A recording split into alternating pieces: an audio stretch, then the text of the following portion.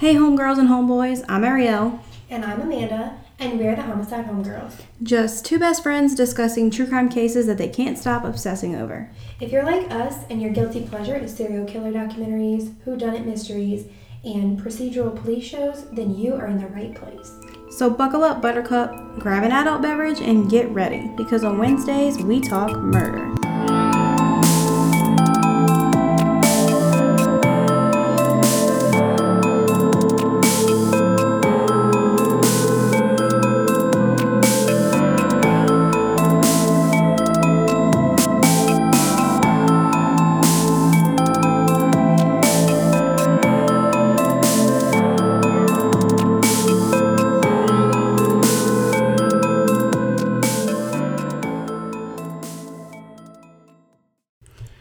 Hey y'all, happy Thanksgiving. What up, what up? I hope everybody's ready for Turkey Day. I know I'm for sure looking forward to it, especially after this shit show of a year. I say that a lot, and I've probably said it in like 5 episodes now, and I'm not even sorry, because it's 110% true. 2020 is terrible, and I would like to speak to a manager because I would like a refund. Okay, Karen. I'm gonna knock you out. Them's fighting words. But all I have to say is 2021 better come in here like it has some motherfucking sense, okay? Right. We're all like, ooh, My expectations are pretty fucking low. Yeah, we're all like, ooh, 2021, and then it's probably gonna be... Hold my beer. Yeah, like even worse. But anyway, on a more serious note, I picked today's case because it took place around Thanksgiving, so it was kind of on theme with the release of today's episode. So here we are. Also, I'm pretty excited that we're adding a new state to our list today. We'll be visiting the great state of Tennessee for today's episode. I miss Tennessee. I know. I'm sad that we're not going. I was there like a month ago. Take me back. So I know we've said we're trying to get away from covering Louisiana cases so much, but sorry, not sorry. Plot twist. This case takes place in Tennessee, but it also has a little bit of Louisiana in it. We just can't help ourselves, I guess. That was so unintentional, too. Right. Yeah. But the entire reason I even know about this case is because I remember it. Like, I know you sent it to me, I remember 2 months ago? It was unfolding, but right. I don't remember very many specifics. Yeah, like, I don't remember, like, You know it, then. Well, now I know, but, like, at the time when I started researching, I didn't remember, like, specifics. But I remembered, like, watching it on... Because it was all over the local news. Mm-hmm. And you guys will see why once we get into it, because it was everywhere. But anyway, today we're going to be talking about the brutal murders of a husband and wife, Joel Guy Sr. and Lisa Guy, in Knoxville, Tennessee, in November of 2016. So, although these horrendous murders took place nearly 4 years ago, this case has still been ongoing until very recently. Mm-hmm. And by very recently, I mean literally like a month or two ago. Right. But I'll get there eventually. So, quick trigger warning. This case is extremely gruesome, which I know sounds really stupid because it's a true crime podcast and every case we covered is gruesome. And I feel like if you're listening to a true crime podcast, you don't really need a trigger warning, which is why we usually don't do it. But trust me, this one is gnarly. And we'll likely discuss the graphic details, so if that's not your cup of tea and you want to bail out now, that's cool. No judgment if you decide to pull the nope lever and get the fuck out of Dodge now. Which Amanda now knows what that means because of me. Really get it, but... It's like, get the heck out of Dodge. But anyway. Who was Dodge and why were they there? Exactly. Honestly, I don't know. Exactly. It doesn't make sense. I can't believe you've never heard anybody use that phrase. I use it all the time. Anyways... So like, yeah, if you want to like just bail out, totally get it. I do. I just wanted to warn everybody before we get started. We're all here because we can handle it. Yeah. So hang on to your butts. Please keep all arms, legs, and personal belongings inside the ride at all times. And lastly, if you feel sick, please use the baggies provided to you. Where? Where? So without further ado, let's dive in, shall we? So Joel Michael Guy Jr. was born in 1988 to parents Joel Guy Sr. and Lisa Guy. His family all called him Joel Michael. I'm assuming that's because they weren't a fan of JJ, which, like, understandable. There's some pretty great JJ Watts. Oh, that's true. That's true. I didn't think about that. But he does not fit the bill. But go Joel also had 3 older half-sisters from his father's previous marriage. And I'm going to talk about them more as we go through, but I just wanted to kind of lay out. Close in age? I don't know exactly how. I think there's like a gap between the girls and him. Yeah. And I think I talk about it. I want to say that I'm going to talk about it, but Joel and Lisa met so it's 3 girls, the oldest one, and then a set of twins. So their dad met Lisa, their stepmom, when the twins were like 3. But I'm not sure how long they were married before Joel Michael was born. So at least 3 years. So according to, they were married for 31 years. I can do math real quick.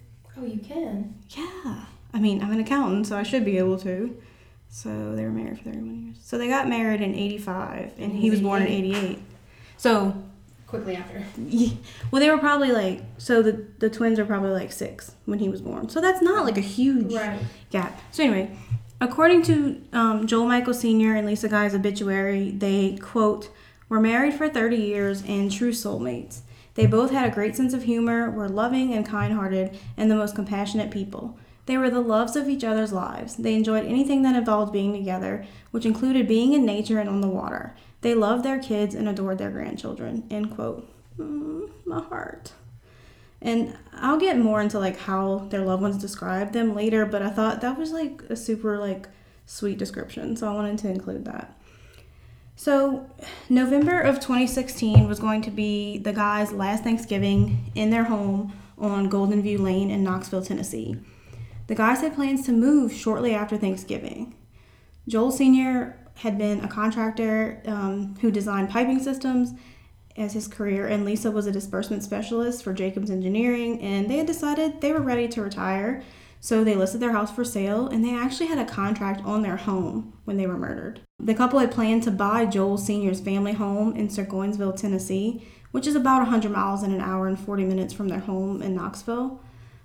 Joel Sr. had already made arrangements with his sisters to purchase their parents' home, and this was going to be where Joel Sr. and Lisa spent their retirement.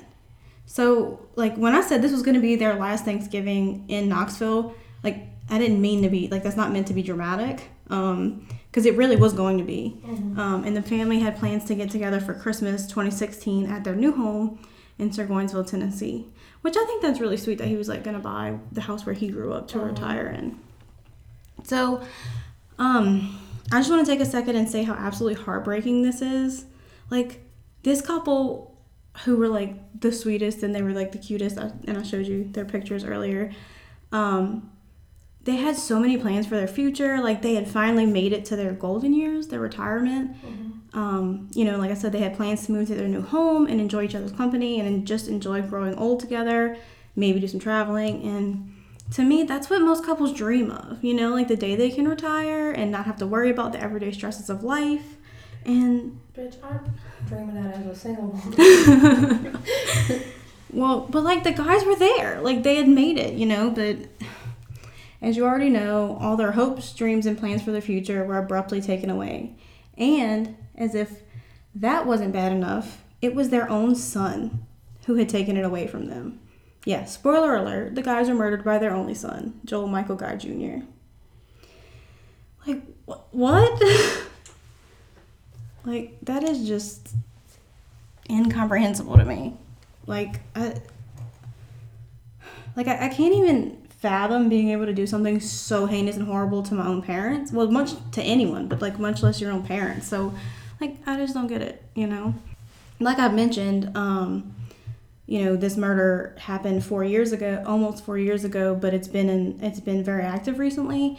Joel Michael Guy Jr. was not put on trial by the state of Tennessee until September 28th, 2020. Yeah, like literally a couple months ago. And you guys, I found the entire trial online. Like, this is not a drill.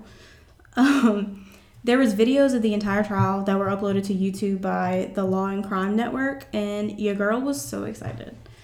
It ended up being almost 22 hours of video footage, and I legit watched most of the videos. So most, if not all, of the information I'm going to tell you guys today is directly from these videos. And that was legit my dream because, you know, I'm always nervous about using different articles online because you don't know, you know, what's accurate and what's not sometimes. You know, it's hard to tell. Right. So, you know, I was glad that, you know, I was able to watch the trial and ensure that I included information that was presented in court. You know, because I found the videos of the trial, I thought I would do things a little bit differently than I normally do. And I think I'm going to structure this episode and kind of follow the trial. Like, just going to go through the facts in the order that they were presented by the by the prosecution at the trial. And I just felt like this was the best way to make use of the information that I gathered from watching the trial. So we might jump around a little bit. Like, it's not going to be in like our typical setup, you know? Mm-hmm. So, but let's dive in. So, as I already mentioned, the trial of Joel Michael Guy Jr. began on September 28th, 2020. And in her opening statements, Knox County Assistant District Attorney Leslie Nazios went for the jugular. Good. Yeah. She started out by outlining the horrendous injuries that Joel Michael Guy Sr. suffered. And I won't go too much into it now because, like, I'm going to talk about it more later. But just know it was horrible and gruesome. And once she finished describing the injuries Joel Michael Guy Sr. received, she launched into the injuries sustained by Lisa Guy. Lisa's injuries were just as, if not more, horrifying than Joel Sr.'s. ADA Nazios basically outlined the facts of the case and laid out all the evidence that the prosecution would present during the trial that would prove that the defendant, Joel Michael Guy Jr., callously murdered and dismembered his parents. Mm-hmm. Which I think that's the first time I've mentioned the dismemberment. So yeah, that's... ADA Nazios described what police found at the Knoxville home that day and I quote, a diabolical stew of human remains. That's going to make more sense once I get into the details of the case. So, like, you know, hang on to your butts.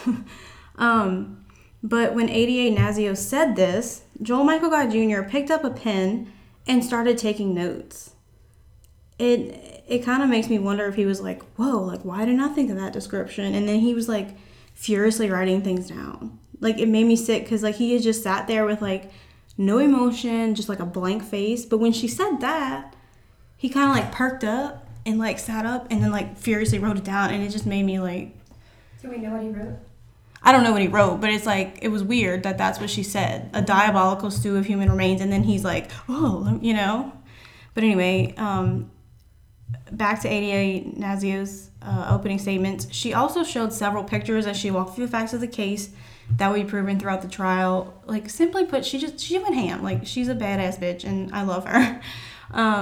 She literally gave her opening statement with very little help from her notes. Like, she just went through the gruesome details of the entire case from memory.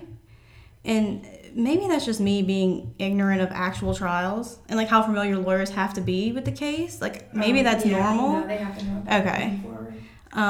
But, like, I was really impressed. And her opening statement lasted, like, 59 minutes. Jesus. Yeah.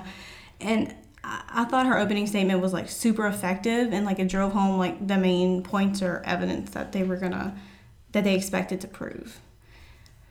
On the other hand, Joel Michael Guy Jr.'s attorney, John Halstead, only gave a 2-minute opening statement where he thanked everyone for showing up during the pandemic, because, like I said, it was recently.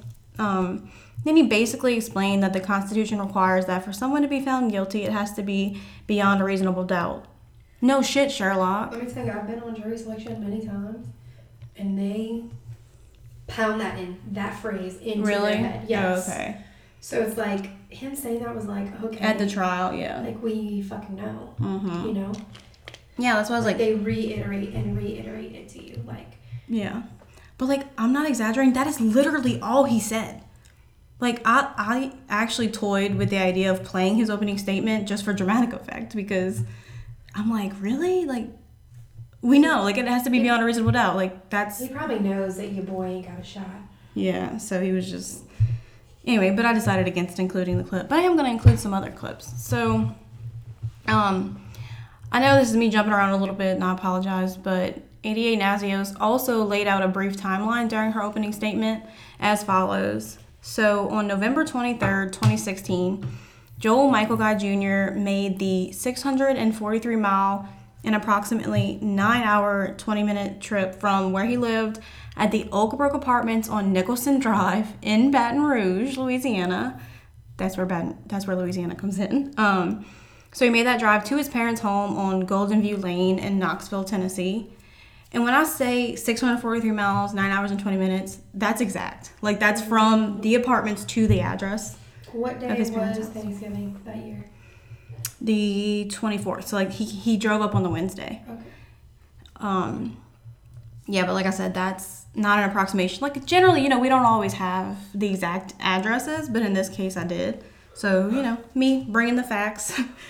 But anyways, so the next day, November 24th, 2016 was Thanksgiving Day, and the family gathered together at the Guy's Knoxville home to celebrate the holiday. And so Joel Michael Guy Sr., Lisa Guy, Joel Michael Guy Jr., Michelle Tyler, who is one of Guy Sr.'s daughters from a prior marriage. She's one of the twins that I mentioned. Her boyfriend, and then her 3 young children. They all spent the day together. So his other 2 sisters weren't able to come that day. Yeah, because they were all planning to get together for Christmas. So the next day, November 25th, 2016, Joel Sr., Lisa, and Joel Jr. drove together to the Sturgoinsville, Tennessee home to deliver a boat. Because like I said, he had already agreed with his sisters to purchase the home. So like they were like slowly moving things into the new house, and they had been like cleaning and, just slowly moving things. So on November 26th, 2016, which is the Saturday after Thanksgiving, so we know that Lisa Guy was alive shortly after noon that day because she made a shopping trip in Knoxville, which is evidenced by a Walmart receipt that was found in her purse with the date of November 26, 2016 at 12:18 p.m. And we also know Joel Jr. was also in Knoxville this day because he also made a shopping trip in Knoxville around 3:30 p.m., which is also evidenced by receipts, which I love this because it was the literal embodiment of our Queen Whitney's iconic "I want to see the receipts" quote. But remember these receipts because we're going to circle back.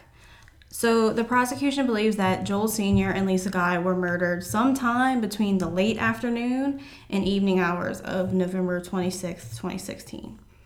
So the next day, the Sunday, November 27, 2016, Joel Jr. leaves his parents' home in Knoxville and drove the 9 hours and 20 minutes back to his Baton Rouge, Louisiana apartment near LSU's campus.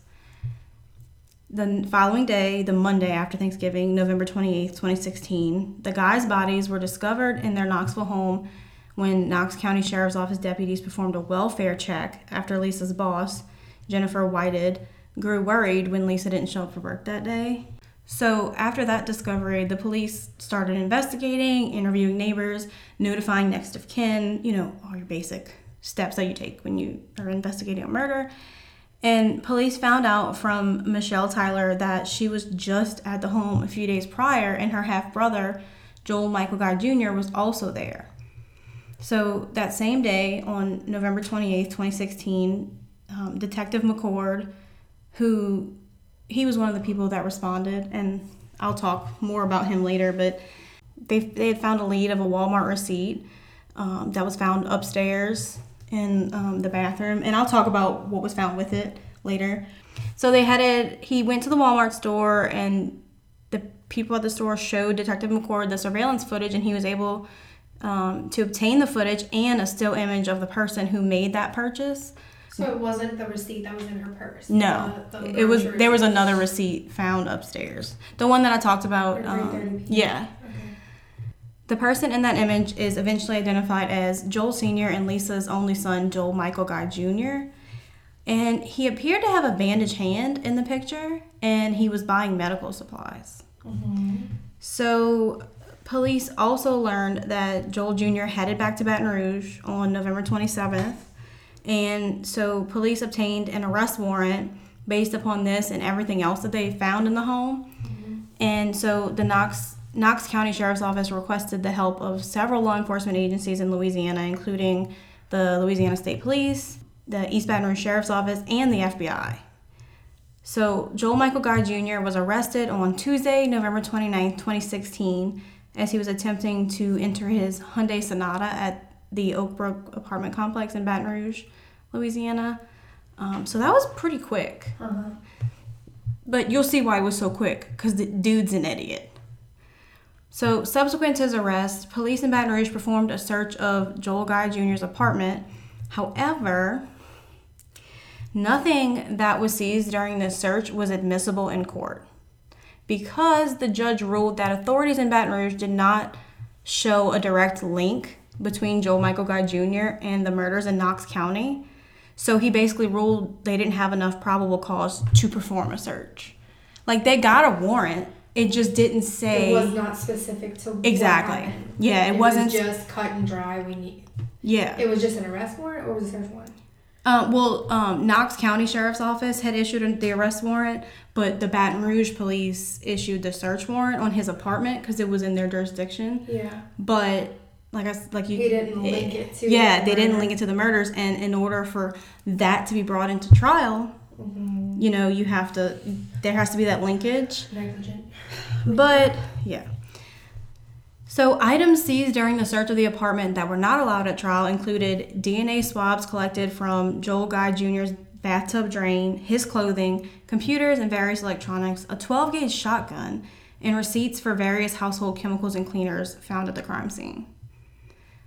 Like, there was proof that he had bought some chemicals and stuff that they found at the house in Knoxville.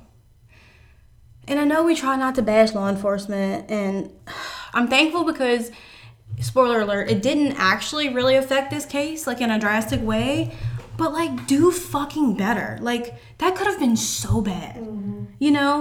What if they would have needed that evidence? Like, thankfully, they didn't. Right. They had a strong enough case otherwise, but, like, you never know. Yeah, and he's a freaking monster. So, after the opening statements, they called a few of the family members to the stand, just to kind of, I think, so they were trying to, set a narrative and how get an idea of how the guys were, and, how they lived their life and what their relationship was like with their son. Mm-hmm. So the first witness was Robin White, who is Joel Guy Sr.'s sister. And according to Miss White, her brother told her that he was retiring soon and moving, and that he had cut his son off from financial support. By the way, Joel Sr. and Lisa were completely supporting Joel Jr., who was a 28-year-old man living in Baton Rouge. He had been in and out of LSU, but he never got a degree. But he never had a job. So they were retiring, and I guess they sat down. Because, when you're retired, you're on a fixed income. Mm-hmm. So I guess they sat down with all their bills, even down to, groceries and, how much beer or cigarettes they could buy. And they were like, we can't afford to keep supporting him. Right. So that's kind of what I think 88 Nazios is trying to portray here, that a lot of the family members knew. Yeah, as a motive or whatever. Mm-hmm. Yeah. So, according to Robin White, Joel Guy's sister, Lisa had planned to cut Joel Jr. off on Christmas, which is when he was supposed to come visit, but he came for Thanksgiving instead. So they're thinking that they had the conversation on Thanksgiving instead of Christmas. So he didn't know prior to that? He says that he didn't. And I don't believe that. Yeah, I don't either. Because they were already going to be in their new home by then. Why? By Christmas? Yeah, and you don't decide to retire overnight. That's a pretty arduous process, trying to figure out everything. So, I feel like... He's a liar. Yeah. So then they called Angela Crane, who is Joel Guy Sr.'s daughter. She's one of the twins. Her and Michelle are twins. And so according to Miss Crane, her father had told her that he was going to cut off Joel Michael, and that Joel was... Time out. If all these other people knew, there's no way it was a secret to him. Exactly. And her father even told her that Joel Michael was going to have to, quote, stand on his own 2 feet, end quote. Which, you're a 28-year-old man. Right. So, according to Miss Crane, this conversation happened around the middle of October in 2016. And Miss Crane was asked by the defense if this conversation was between herself, her father, and Lisa Guy. And she responded, it was really like an ongoing family conversation, and it was like common knowledge. Right. And she continued that her father had previously cut Joel Michael off years before, and the only reason Lisa was still working was to support Joel Michael. What? Yeah, like she didn't have to work because Joel Sr. made enough money. She didn't have to have a job. Mm-hmm. And Miss Crane stated that the sole reason Lisa worked was to provide her entire paycheck to Joel Michael so that he didn't have to work. Yeah. No, like I said, let me remind you, this was a 28-year-old man. Can you, like, what? All right. I mean, I get it. It's upsetting. Chill out, table. Like, I don't know. I guess that goes back to, like, there's no bounds to a mother's love, but I mean, whew. So. But that also could, like, I say this all the time, they got some spoiled ass kids out here. And he's obviously one of them. Yeah. So then they called Renee Charles, who was Joel Guy Sr.'s other sister. And according to Miss Charles, Joel Sr. told her a week prior to Thanksgiving 2016 that he and his wife planned to have a conversation with Joel Michael at Christmas, that once they retired and moved to Seguinsville, Tennessee, that Joel Michael would have to get a job and support himself because the guys wouldn't have, enough income, so they couldn't continue to support him. Mm-hmm. And Miss Charles stated that she had this conversation with Joel Sr. and Lisa, and that they both agreed. So it wasn't just like, the dad was just saying it and Lisa didn't, like, they agreed. Mm-hmm. Like, we can't afford to do it anymore. So then they called Michelle Tyler, Angela's twin, to the stand. And according to Miss Tyler, Joel Sr. and Lisa had a conversation with her at the end of October 2016 that once they retired, they could no longer afford to support Joel Michael anymore, and he would have to get a job. And Miss Tyler was also present on Thanksgiving Day with the family, and she testified that you could just feel the tension in the house that day, and she kind of wondered why. And then she said that she and her father went out onto the porch on Thanksgiving Day, and her dad told her that he and Lisa had spoken to Joel Michael that day and informed him that we can no longer support you anymore. So she felt like that was the source of the tension, Mm-hmm. So the defense asked all of those witnesses if Joel Michael Guy Jr. was present for any of those conversations, like discussing his parents cutting him off. And I assume this was try to prove that he didn't know. Right. Like, although these conversations all obviously happened, that he wasn't aware. Mm-hmm. And the defense attorney argued that these facts are irrelevant if Joel Guy Jr. did not know and wasn't aware of his parents' intentions. And he also referred to these statements as hearsay. Mm-hmm. But the judge basically was like, not so fast, and said that most of the conversations were not hearsay because they could be used to establish motive. Mm-hmm. And he continued by explaining that conversations that took place outside of the court some can be allowable, but some aren't. In summary, basically statements made outside of the court about things that had already happened in the past were inadmissible. However, conversations about someone's intentions to do something in the future are okay. So basically, like, Michelle saying that her dad told her that they, in fact, did tell him on Thanksgiving, that the jury was told to disregard that comment. But all the other ones about their intentions were fine, which is weird. Because that's, like, hard proof. Mm-hmm. Well, I mean, I guess hearsay, like, it's not like there was a video of him telling her that, But, yeah. So, just a little sidebar here, but the cameras kept showing Joel Michael Guy Jr. during the trial, and he was, like, one of the creepiest, slimiest, like, almost, like, smug, And I think I sent you some pictures as I was watching. Like, he's just, like, no emotion, just, like, blank, like, didn't even care. Mm-hmm. Like, doesn't seem to show any remorse. Like, I don't know. Because he's fucking spoiled. Right. So, next they called Jennifer Whited, who is Lisa's boss at Jacobs Engineering, and her title was a federal contracts manager, Jennifer's was. And according to Miss Whited's testimony, Lisa Guy turned in a written notice on November 21st, 2016, and her last day of work was scheduled to be December 2nd, 2016. So the following Friday after Thanksgiving. Well, so that was her last week. That Monday would have been her last week. So Miss Whited stated that in October or November of 2016, she and Miss Guy had a conversation about Miss Guy and her husband's plans to retire soon, and that the couple was not going to be able to continue supporting their son Joel Michael once they did retire. So I feel like it's been pretty well established by this point that they were going to cut him off. Right. And he didn't. Exactly. So per Miss Whitehead's testimony, Lisa seemed excited prior to the Thanksgiving holiday, but she said she also seemed somewhat preoccupied because there was so much going on and so many changes soon. So Miss Whitehead stated that she knew of Lisa's plans for the Thanksgiving holidays, that she was excited because her kids were coming into town and she was just going to spend the day, with her kids and her husband.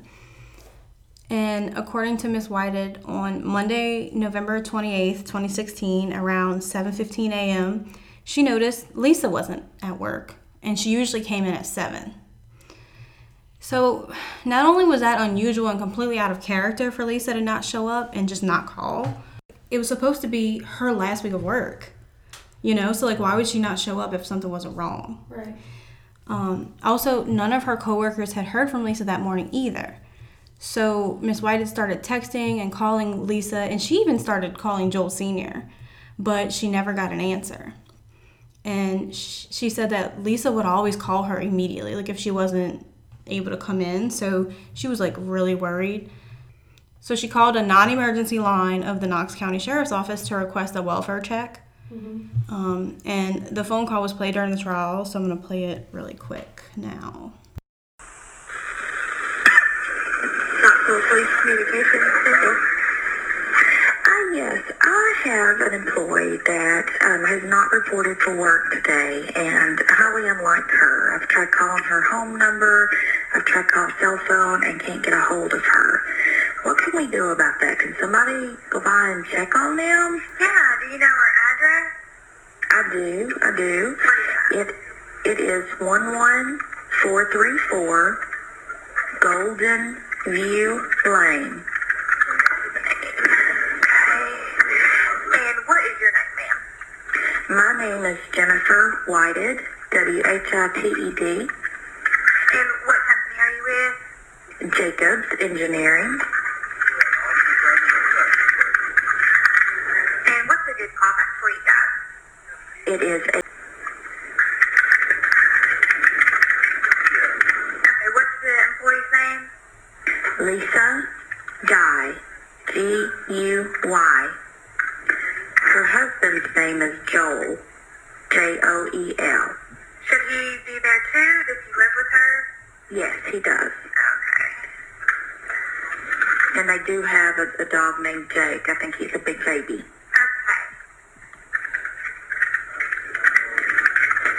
How old is she, do you know? She is in her, I think, late 50s. Do you know if she has any medical issues? No, she has high blood pressure, but that's all that I know of.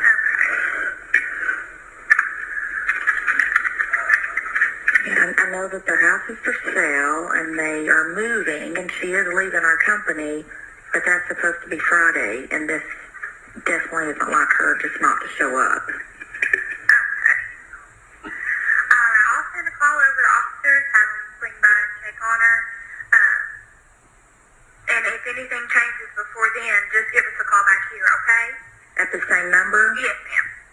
Okay, great. Thank you so much. You're welcome. Bye-bye. Bye-bye. So I just wanted to play that real quick because, sometimes I like to put those in there. She seems so nice. She seems so calm. I probably would have been freaking the hell out. But, that's me. You.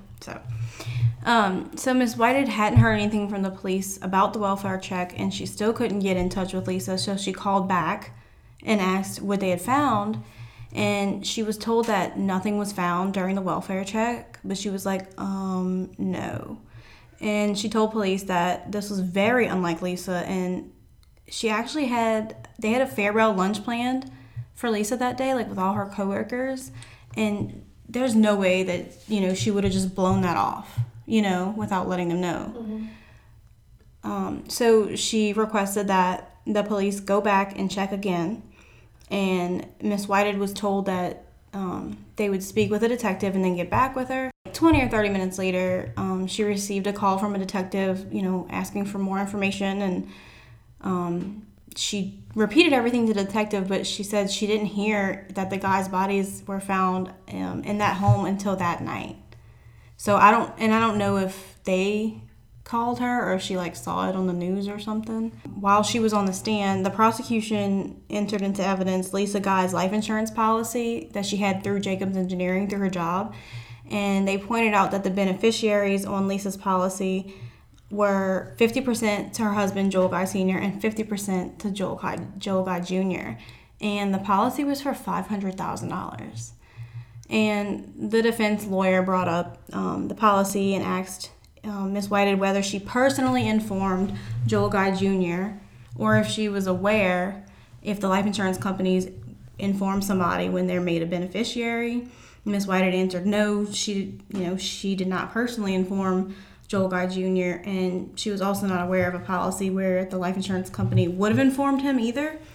Yeah, that's not really common. Yeah, but again, this is the defense attempting to plant reasonable doubt that Joel Guy Jr. wasn't aware of certain things that would have given him a motive. I'm just going to say right now, that's complete bullshit. He knew. He fucking knew. He knew he was the beneficiary. He knew exactly the amount of the life insurance. And he knew his parents were going to cut him off. Anyway, so they called Angela Crane to the stand again, one of Joel Guy Sr.'s daughters. So she testified that on November 17, 2016, the guys had accepted an offer on their home, and they had until December 13th, 2016 to move out. I guess that was their closing day. So at the time of Thanksgiving 2016, the guys were in the process of packing their home in order to sell it in a few weeks. And Angela's second testimony, shattered my heart. ADA Nazios asked her to describe her relationship with her father, Joel Sr., and her stepmom, Lisa. And so Ms. Crane testified that she's now a civil engineer, and she said that her dad is the reason that she became an engineer. She stated that growing up, her dad would always show her blueprints of projects he was working on, because he was a piping designer and a contractor, and that she was always super fascinated with it. So she said he really encouraged her interest in that, and she became a civil engineer thanks to his encouragement. So Ms. Crane stated that she was born and raised in Kingsport, Tennessee, but in April 2016, she went to upstate New York for her job, and she's been there ever since. And according to Ms. Crane, her father met Lisa when she and her twin sister Michelle were 3, like I said earlier. And Lisa's always been like a second mother to them for as long as she can remember. And she said that she had actually planned to go home to visit her dad and stepmom for Thanksgiving. However, she decided she would just wait and go home for Christmas because she could spend a whole week with them. Mm-hmm. But she never got that chance. That's so sad, I'm sure that haunts her, Right. But Ms. Crane stated that she spoke to her father almost daily and that the family had a group text that included Ms. Crane, her twin sister, her dad, and Lisa. And she said that they would just text back and forth and banter because her dad was really funny. And she also described Lisa as one of her best friends. And I don't know, that just got me because that's what you kind of want as a stepmom, Right. And I was researching this while I was sitting in a doctor's office room waiting for my husband because he was having a procedure done, and I was sitting there crying in the doctor's office. Mm-hmm.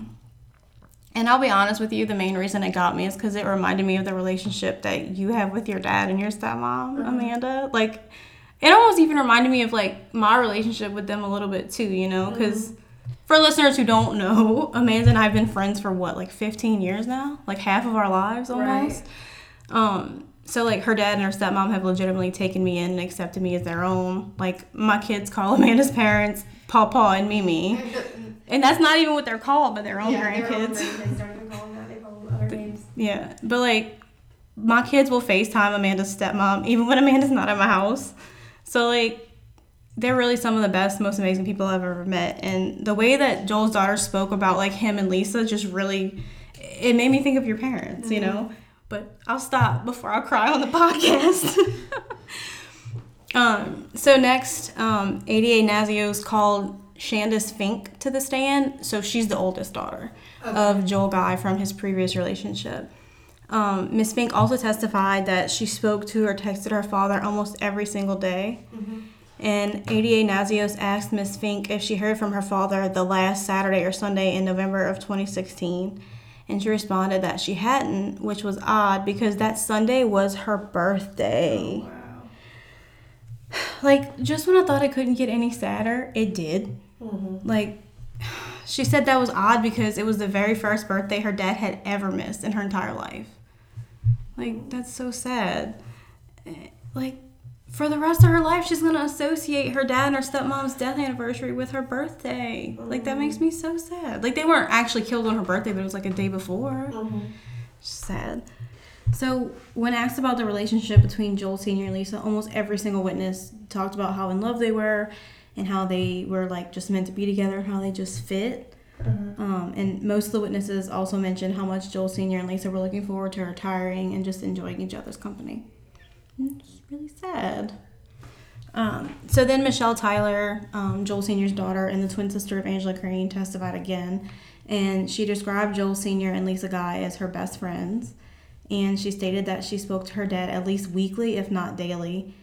And she testified that growing up, she and her twin sister Angela would spend a month during the summers with her dad and Lisa in Louisiana. So I'm not sure how long they lived there, but I do know at one point the guys lived in Luling, Louisiana. Right. It really struck me because that's where my husband was living when we met. So, like, I got full body chills reading that because it's like, you know, I wonder, like, when they moved. Because when I met my husband and he was living in Luling, they possibly could have been still living there, you know? In 2013. So, because I don't know when they moved back to Tennessee. But Were they from here? I think Lisa was. See, they didn't talk too much about that. Yeah, that's the connection. Yeah, I think Lisa was from here because the daughters were born in... The daughters are born and raised in Tennessee. So, yeah. Yeah, so I think Lisa was from here. I don't know how they met. Right. They didn't really talk about that, but I guess they lived in Louisiana at some point. And I'm going to talk about him eventually, but Lisa's brother, his last name is Mader, which is a very Louisiana last name. And I'm going to put a clip of him talking, and you can tell he is 100% from Louisiana. Yeah. So it's like, you know, I'm context clues. I'm assuming she's from Louisiana. Yeah. Back to Michelle's testimony. She said she always loved going to her dad and Lisa's for the summer because Lisa was the type of wife and mother that you always wish and hope for. Like, she always kept the cabinets stocked with food. She always had dinner cooked when Joel Sr. returned home from work at the end of the day. And she always, like, kept candy in the house for the kids. Because, you know, Michelle says she came from a single parent. Like, her mom was a single mother. So, like, she really... They were really poor, and they couldn't afford even, like, meat at every meal. So, like... A lot of meals, it was like pasta and stuff like that. And she said, like, Lisa always had, like, meat with every meal. And I guess I didn't grow up that way. So, like, that was just, like... Kids. Yeah. So that's why she loved going over there, you know. And, girl wanted some groceries. Right. And she even compared the way Lisa greeted Joel Sr. when he got home as the perfect, like, Walton-type family. She continued by saying that she always wanted to be just like Lisa when she grew up, so much so that Miss Tyler's first engagement ring was an exact replica of Lisa's. Aww. I know. And she stated that she wanted to be the mom that Lisa was, and she said she basically wanted, like, to be her, you know? And she said her father, and Lisa maintained a close relationship throughout her entire life. And like I said already, she was also there on Thanksgiving 2016. And she said she was there from like 10:30 or 11 in the morning until like 8 or 8:30 that night. And she said that day was kind of different because usually on holidays when the whole family was together and just talking, telling stories, you know, like you do on holidays. And Joel Michael was always in his room by himself, not talking to anybody, not socializing. But it was different that day. Immediately when Miss Tyler and her 3 sons arrived, Joel Michael was, like, interacting with her kids, which she thought was weird because she's like, I'm pretty sure he didn't even know their names. Like, they weren't close. He wasn't that stellar uncle. Right. Like, he wasn't close to them, but that was his choice. That's how he wanted things. He didn't want to have a relationship with them. So she found that weird because she was like, he doesn't ever talk to my kids. Like he's trying to be Uncle Leo now. Right. He even started like to give away some of his childhood toys that Lisa had kept to her kids, which she found weird because she's like, he's never given them anything in their entire life. Right. And according to Miss Tyler's testimony, her dad always had cameras in the house, and she did notice them when she was there on Thanksgiving. However, when she returned to the home after the murders, she noticed that the cameras were missing. They were not there anymore. So Miss Tyler also testified that she was the executor of her dad's estate upon his death. And in that role, she was in charge of trying to recoup any charges on her dad's credit card that took place after his death. Mm-hmm. So she provided a death certificate to different vendors, and she testified that she was able to recoup all of the funds except $10,000 from Oak Brook apartment complex. What? Where Joel Michael lived. So obviously he's the one who took like the credit cards. They refused to even entertain the idea of giving her a refund. And they took place after he died. So basically, I guess how it works is like, say I die tomorrow and somebody takes my credit card. It makes purchases after my death. If you provide the death certificate, they're typically gonna refund you because obviously it was not that person and it's fraud. So, dude, So what did he spend $10,000 on? Monthly rent. For how? I don't know how expensive his rent was, but I guess he just paid like a lump sum. I don't know. So, one, that's theft. Two, that's theft from a dead person. And three, the idiot got arrested. So he can't even, quote unquote, use the rent that he paid. They're gonna rent that space to somebody else and double dip. Double dip, yeah. So, what the fuck? There's a special place in hell for those assholes who run that apartment complex. I'm sorry. Satan has their name on a spot because that is 10 million kinds of fucked up. What the hell? But anyway, so then they called Deputy Ballard to the stand, and he's the person who performed the first welfare check. The not so good one? Yeah. The didn't really do much, yeah. They're okay? Yeah. He knocked on the door and nobody answered, so he left. So anyway, he testified that when he went, he saw 3 cars in the driveway. He knocked on the door, rang the doorbell, but nobody answered. He went around. They were dead, sir. Right. So he went around the back of the house and he saw a dog house, outside. So he whistled for the dog, but the dog didn't come. So he reported that he left and then reported he hadn't found anything. But as we already know, this was not flying with Jennifer's boss. Not Jennifer's boss, Lisa's boss, Jennifer, because she's like, something is wrong. If their cars are all there, you could hear the dog. Yes, and you could hear the dog barking. Uh-huh. And Lisa, when she said, in the 911 call, he's a big baby. They would not have left that dog, By the way, his name's Jake, and he's fine, by the way. He's okay. It said Jake it said Jake in the... And I think, I forget where I read it, but I think one of Lisa's friends has him. And still. So, anyway, so Patrol Deputy Ballard returned to the guy's residence, again, with Detective McCord and 2 other law enforcement. He accompanied them back, yeah. Okay. And there's actually body cam footage that they showed. So just like Deputy Ballard, Detective McCord noticed that there were 3 vehicles in the driveway. There was 2 cars and 1 truck. Detective McCord also noticed the for sale sign in the front yard, but when he approached the front door of the home, he didn't see the lockbox, the realtor lockbox that generally hangs on the front door. And he thought that was kind of weird because, he was house hunting and he was like, why is there not a lockbox? I mean, but you have to have... They already had a contract on it, huh? Yeah, but it still should have been there. Oh. And you'll see it's relevant, I promise. So Detective McCord knocked, identified himself as law enforcement, but he didn't get an answer. And, just like Deputy Ballard hadn't gotten one. But when Detective McCord looked into the home through the glass of the front door, they had the not stained glass, but the decorative glass, but you could still see inside. He saw something kind of odd. He saw groceries just sitting in the entryway of the house, as if somebody had gone grocery shopping and set them down there, but left them. And he was like, that's not right. I don't know, maybe his spidey senses were going off, but he was like, something's not right. So he went around the back of the house, and they actually had to jump a fence And watching these people, this detective in a suit jump the fence was hilarious. He noticed that the doorknob on the back door was gone. Yeah, Deputy Ballard sucks. Yeah. Like, there's just no doorknob. Like, you can see into the house through the hole. Right. And then when he starts, like, thinking, he's like, wait, the front doorknob now, like, you know, when you see something and then it something else clicks?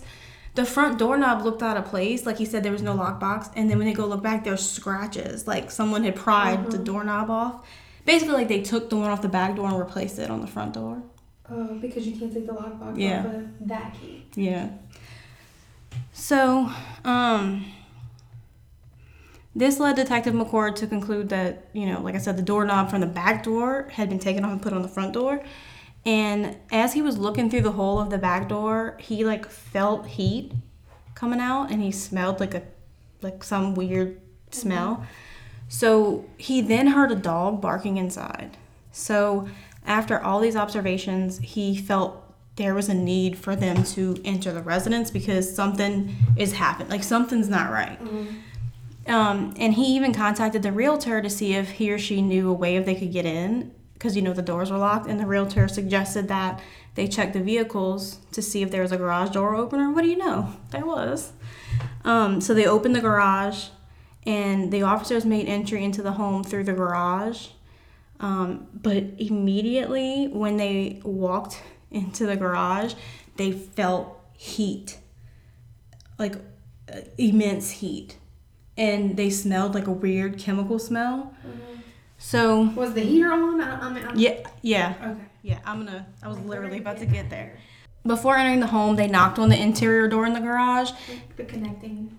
Yeah, like from the garage into the house. And, you know, knocked Knox County law enforcement, Knox County Sheriff's Office, whatever. And when no one answered, they entered the home through that door. And they began clearing the home. You know, the process where officers go into each room, announce themselves, and assess the situation to determine if there's any danger. Because, let's be honest, in a situation like this, with what little information they were working with, they had no idea what they were about to walk into. Oh, that's every entry. Right. So there was body cam footage of this too, and they showed it at the trial, and I watched it, and the first thing I noticed was as the officers are like entering the house, the dog wasn't barking. He was like howling, like he was in pain, you know, like it wasn't just like a bark, you know, and it was just like upsetting listening to that poor dog whine. Like I can only imagine what he heard during the course of the murders, because like, you know, dogs like feel things, you know, like But anyway, officers entered the home through the garage door, which led into the kitchen. And as they're moving through the home, they're hollering police department, Knox County Sheriff's Office. And one of the officers says, it's really hot in here. And just to give you an idea of how hot it actually was, Detective McCord noticed that the thermostat was set to heat and the temperature was set in the 90s. Jesus Christ. Hard pass on that. Actually, in the forensics walkthrough video, you can see that the upstairs thermostat was set to 95 degrees. I didn't even know they go that hot. I know, right? Like, what? Why is that even a setting? As he walked through the downstairs of the home, he also noticed a small space heater that was plugged in and on full blast. Like, why? Like, 'cause having a freaking thermostat set basically to Satan's butt crack wasn't enough? So, Detective McCord and the officers moved from the kitchen to the dining room, where they noticed weapons on the dining room table, boxes of ammunition on the floor, tools on the dining room table, a screwdriver, a doorknob lock set. And in the foyer is where he saw those bags from Walmart with groceries inside of them, the ones that he saw from outside. And they included things like lunch meat, ice cream, bacon, breakfast sausage, and beer. And I don't know about you, but I'm 100% not going to just leave ice cream sitting in my house without putting it in the freezer. You know? And then 95 degrees. Yeah. Also, wasting good ice cream is a cardinal sin. So that was not normal. And beer, like, you're not just going to leave beer out, you know? So my point is, if Detective McCord wasn't alarmed before, obviously he was, but if he wasn't, he was definitely alarmed now, because who leaves that kind of stuff out? So the officers then moved to the stairway because, there's like the entryway where the groceries were. There's a bathroom over to the right, which they didn't find anything in that bathroom. But then there's the stairs to go upstairs. It's a 2-story home. As they're moving up the stairway, Detective McCord sees blood on the wall. And he originally tells everybody that they need to back out. But then he asks if anyone has gloves. And Deputy Ballard responds that he does. So Detective McCord grabs them and puts them on.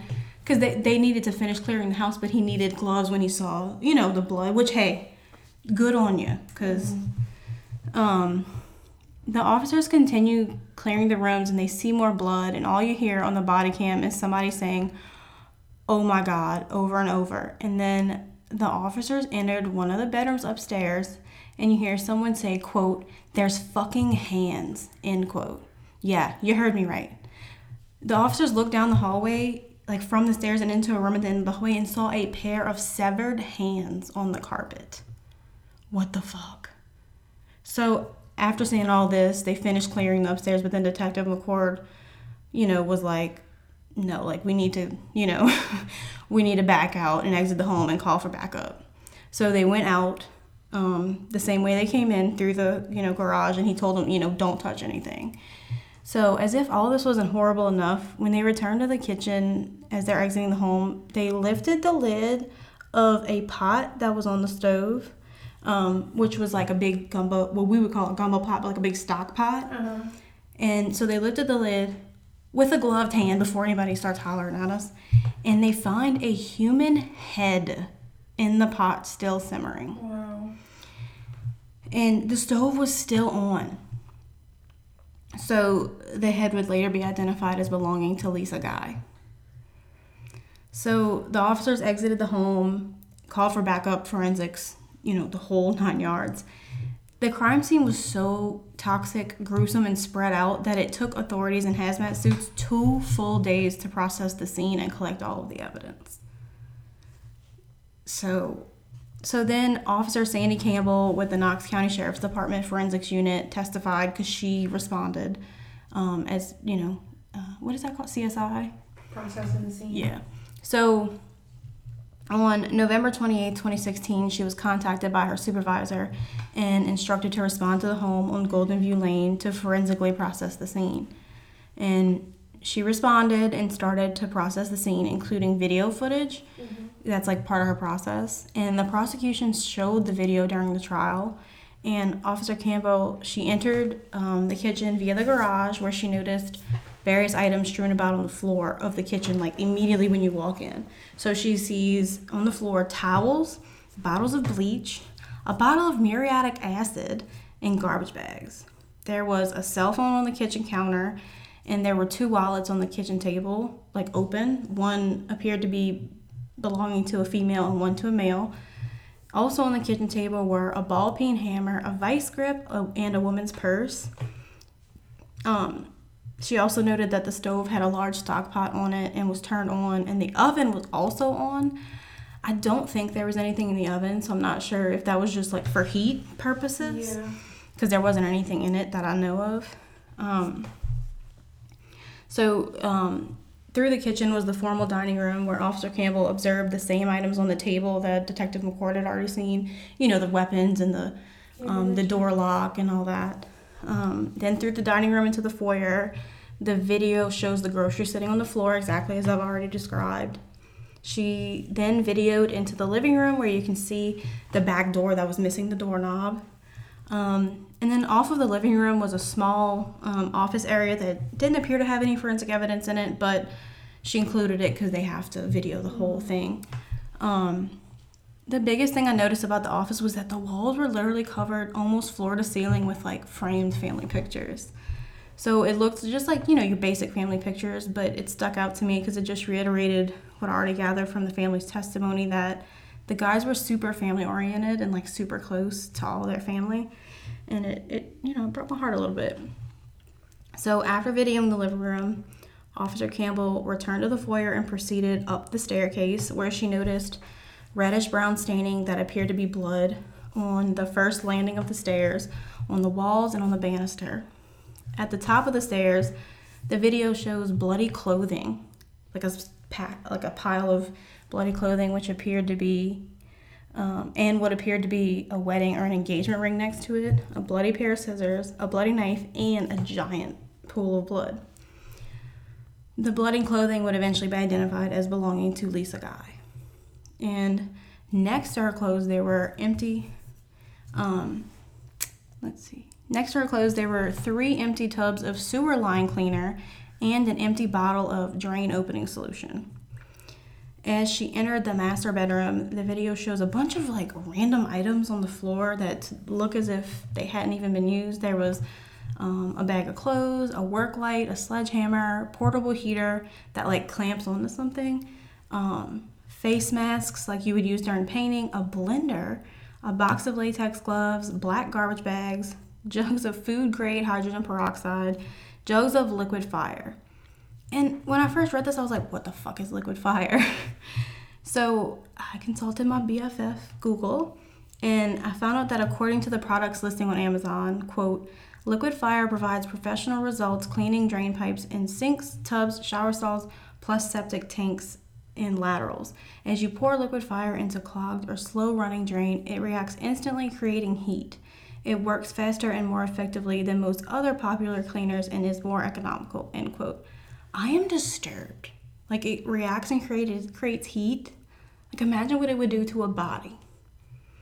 Keep that in mind, So back to what was found in the master bedroom. The weirdest of it all was a pile of TY Beanie Babies. The ones from the 90s that we all swore was going to be worth money. The bed was still made, and there was plastic sheeting draped over it. What is this, Dexter? There was a jewelry box on the dresser that appeared to have been rifled through. The master bath door was open, and the floor was covered with the same plastic sheeting.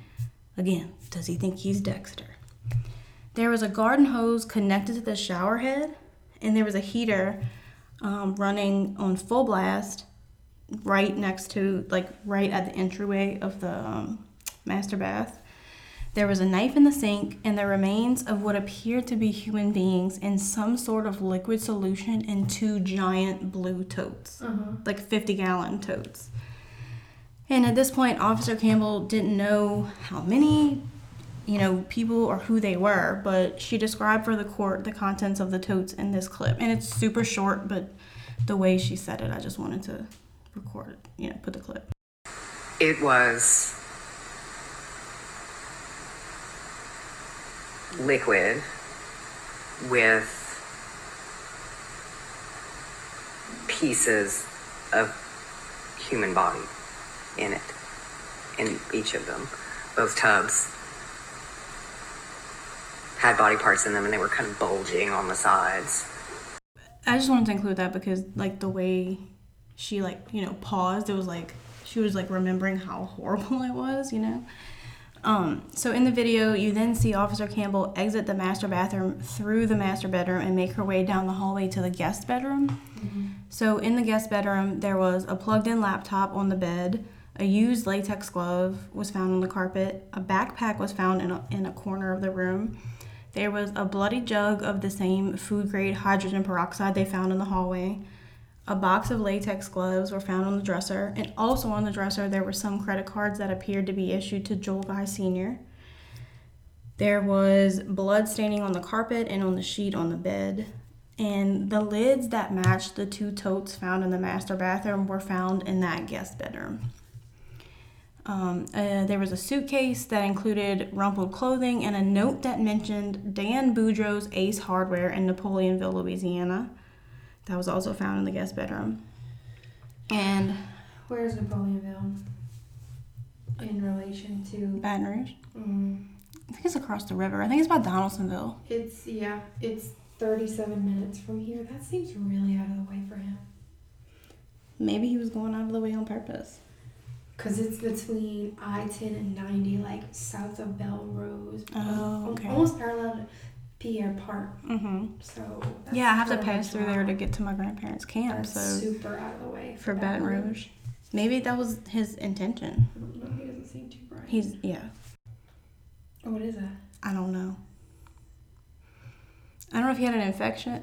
So I'll post this picture that Amanda just pulled up of him, but it's I like, remember seeing what that. side of his face? It's his left I think it was side. left.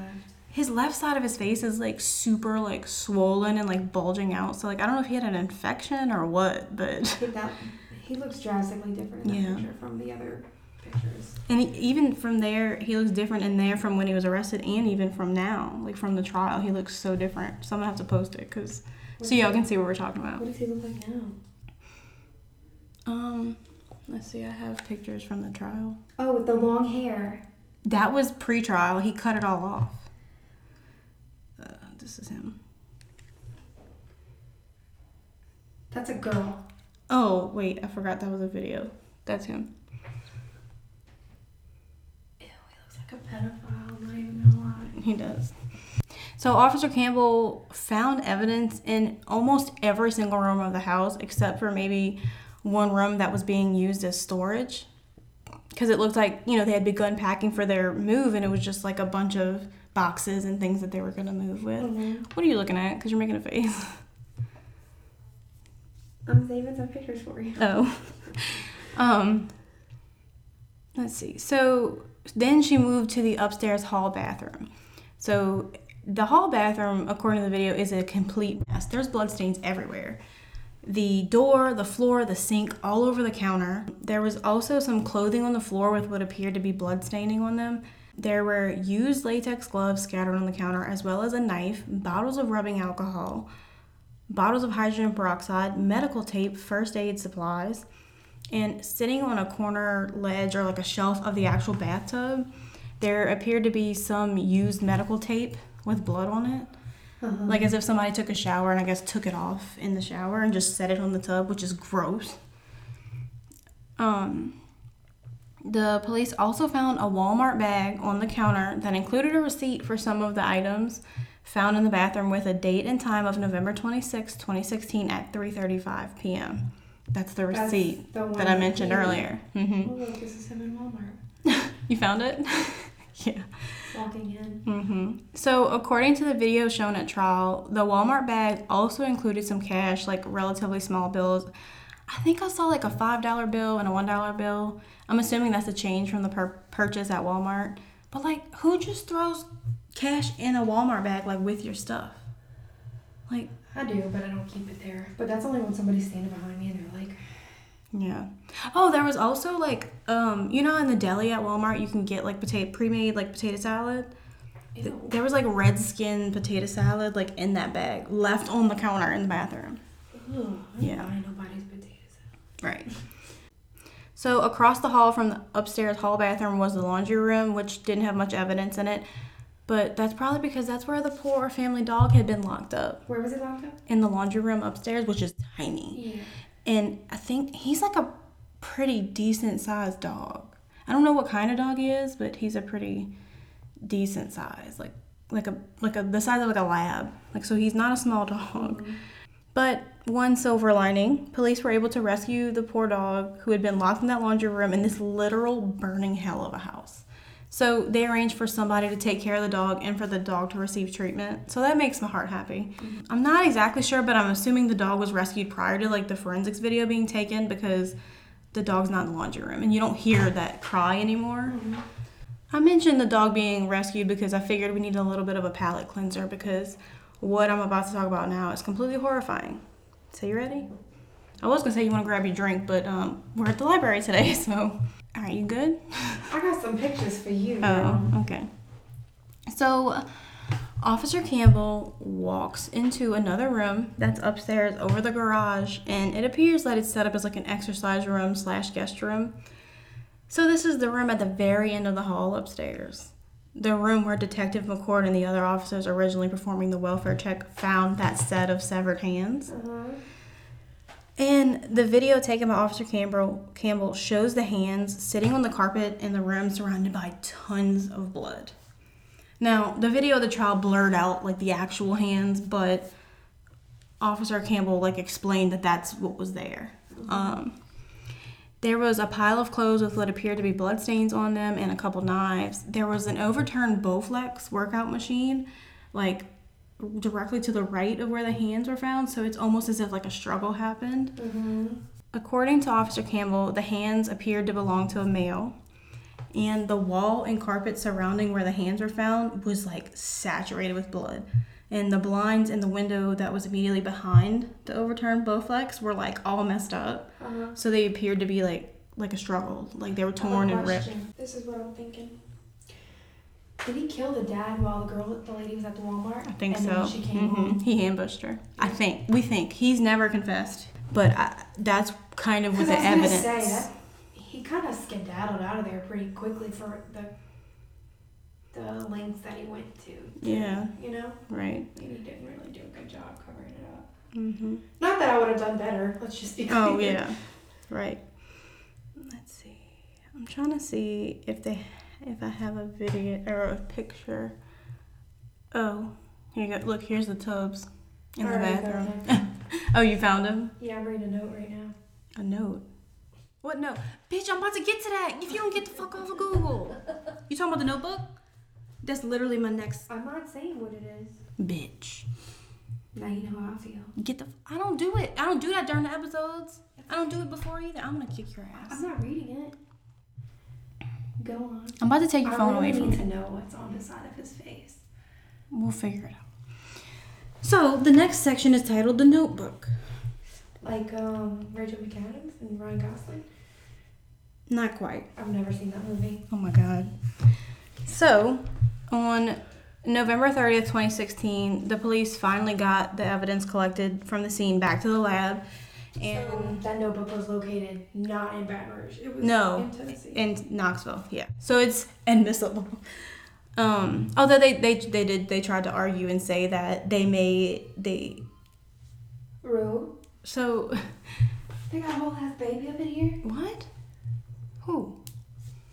Oh, Jesus. The defense tried to make the argument that not only was the search in Baton Rouge unlawful, but that they had no right to enter the house in Knoxville. Whenever you were saying they wanted to back out, that's kind of where my brain was going, because a lot of times you, if you see something that is super questionable like that, you want to bow out and get a search warrant. That way you're covered. But this they did that, but they finished clearing the house first to make sure there was nobody alive. Yeah, but at that point you can't say. Yeah. You know, like, but because it was a welfare check. Yeah. Ultimately, the judge ruled that anything they found in the course of that search was admissible, because even though they didn't have a search warrant to enter the first time and they found what they found, they had a reasonable worry or a reasonable concern about what was going on inside the house. So you remember that backpack that was found in the corner of the guest bedroom? Oh yeah. Well, fasten your seatbelt, bitch, because it's about to be a bumpy ride. So first, let me tell you, Joel Michael Guy Jr. was the person staying in that guest bedroom. So, inside this backpack, they found a bunch of random items. Hold up. Yes. Why the fuck he ain't take this with him? Because he's fucking stupid. Go on. So, Scantron. stop reading. I can't. I was trying to find my place. So they found like a calculator, like a TI-84 graphing calculator, some Scantrons, a blue book used for essay type exams that was purchased at the co-op in Baton Rouge. Yeah, like the store, the blue book, of your exams. Yes. I need to get a blue Scantron. Yes. God, those haunt me. I know. A mouse for a laptop, not the animal, like the mouse. You know, it's actually called a mouse device. Is it? Yeah. Oh, well, that's what people are like, was it mice or mouses? I'm like, it's mouse devices. Oh, me and Ryan had that conversation the other day. So there was a mouse device. Legit, like 11 books. In one backpack? Yes, which weird, but like, okay. But the most important Maybe thing... that's why his face is so large. He just has so much knowledge just stored in there. Y'all gonna see what picture we're talking Yeah. about. Most important thing they found in this backpack was a spiral notebook. And I know this doesn't seem like much and usually it wouldn't be. However, 5-star? it's probably the off-brand knowing him. However, His mom and daddy was paying for it. that's true. This notebook was not just any other notebook. No, this notebook was basically like a handwritten murder to-do list. I'm not kidding. Like, I can't make this shit up. And so, we all know by now that brevity is not my strong suit. I know, she kills me. And although I would love to just pick and choose a few items off of this list, This is not when you need to be brave. Yeah, I'm going to be 100% honest and say that I'll likely just read all of it because A, it's fucking bananas. B, it's fucking disturbing. And C, it's very telling. Just so y'all know, I'm not going to say quote, end quote, over and over because... Just fucking read yeah. it. We know where it is. Yeah, so everything is directly from that list. So page 1. Get killing knives. Quiet, multiple. Get... So brevity was his strong suit. So I don't know if you want to wait and like talk about each page or if you just chime in whenever. Get carving knives to make small pieces. Get sledgehammer, crush bones. Bring blender and food grinder, grind meat. Get bleach, denature proteins. Get plastic bin for denaturization process. Does not matter where they are killed, just get rid of bloody spots to prevent evidence of time of death. And in parentheses, not the mattress or couches. So he really thought this was going to be a pretty clean process? He's an idiot. Get rid of bodies inside the house. There and my DNA already there. Flush chunks down toilet, in parentheses, not garbage disposal. Get plastic sheeting for disposal process. Get hollow point bullets just in case. That part was crossed out, but you can still read it. Yeah. Will be seen buying bullets. Just use computer room gun. So he was a gun owner. I mean, he lived in Tennessee. Go figure. And he basically had guns in like every room. So that's what he was talking about. Check to make sure there are bullets. And then in parentheses, last resort. He's not alive to claim her half of the insurance money, all mine. In parentheses, $500,000. So he did know about exactly. it. And he killed her first. The dad first. Mm-hmm. Because of that. Yep. I thought about that earlier when you'd said 50-50. Yep. God, I'm so good at this shit. Flood the house. Covers up forensic evidence. Flood it? Yes. With water? I guess. Okay. Turn heater up as high as it goes. Speeds decomposition. Bleach reacts with luminol just like blood. Douse area with bleach. Big sprayer. Lie, period. Trash compactor, question mark. Body gives time of death, alibi. Don't have to get rid of body if there is no forensic evidence on the body. And then in all caps, his fingerprints and DNA. And that was the end of page 1. Wait, don't have to get rid of the body if there's no forensic evidence on the body. And then he wrote his fingerprints and DNA in all caps. I don't he did it, but then what, you're gonna kill yourself and cut your own hands off and cut up your own body and put yourself if you in the dismembered somebody, I'm sure your DNA is somewhere. Exactly. Hair, whatever. So then on page 2, minimize things I touch throughout the visit. Wear gloves and socks to prevent fingerprints and footprints. Drop something down the garbage disposal to break it. Get him on the ground fixing it. Kill him with the knife. Clean up mess from him before she gets home. So that goes back to what you said, if he killed him first before his mom got back. Because he doesn't look like a very strong dude, so I don't think he could have taken both of them at the same time. He looks like a gamer. Yeah, he was. He's probably a virgin. An incel. That's an incel. And if Lisa went to the store 12, 18 or something, that's when she checked out. Yeah. So that gives him a lot of time, and then he could have ambushed her when she got home. How far that Walmart was? I want to say it was 5 or 10 minutes. I did look it up. Yeah. And then she also, I think, went to a PetSmart to get food for the dog, too, which was found in her car. The food for the dog from the PetSmart. Mm-hmm. But anyway, then the list says, kill her with knife. Oh, no. Kill dog after. Then that was crossed out. Thank God. Then he said, take dog with you. But he didn't. He left the dog. Then he wrote, place her in shower with dog. This part was crossed out. Turn on hot water and point at her to get rid of forensic. Remove her clothes and take them with me for disposal. Place him in plastic bin and use it to get him into the upstairs bathroom. Cut off his arm and plant his flesh under her fingernails. Like a struggle. I guess. But again, like I said, you don't dismember yourself and you can't dismember yourself and put yourself in that thing. So if you're trying to make it like a murder-suicide type thing, that doesn't make any sense. He's an idiot. Place her hand with his DNA so that his DNA is not washed away by shower. Use sodium hydroxide to destroy his soft tissue and soften bones for transport. If I sound low, it's because we're at the library and I don't want people like, what the fuck? You don't need that baby hearing it. Don't bring your baby to the library. Baste once every hour to accelerate. Flush sodium hydroxide down the toilet. Wash out bin with handheld shower head and then direct handheld into toilet to flush everything out of the pipes and into the public waterway. Douse killing rooms, and then in parentheses, kitchen, with bleach. Place hair curler with flammable paper and flammable containers of gasoline in 4 locations. His killing room, her killing room, his bathroom, and her bathroom. Wipe down areas near killing rooms and bathrooms. Turn heat up to 90 degrees to melt fingerprints and dry everything. Wait, the fingerprints on the wall? Yeah, or the actual fingertip? I don't know. But that's not how this works. That's not how any of this works. Set her phone to send me a text message late Sunday to prove that I was in BR and she was, in quotes, alive. She was at an Android. You can? You can schedule text. Really? Or you used to could, yeah. Oh. In 2016, yes, you could, because I dated someone who had a Android. And he was like, how do you do it on your phone? That's suspicious. Yeah. That's weird. That's so... Leave through front door and wipe down doorknobs. Timer for flammables set for Friday at 10 a.m. Sunlight masks fire, and then in parentheses, but not smoke. Everyone at work, so they can't report it. And that's the end of page 2.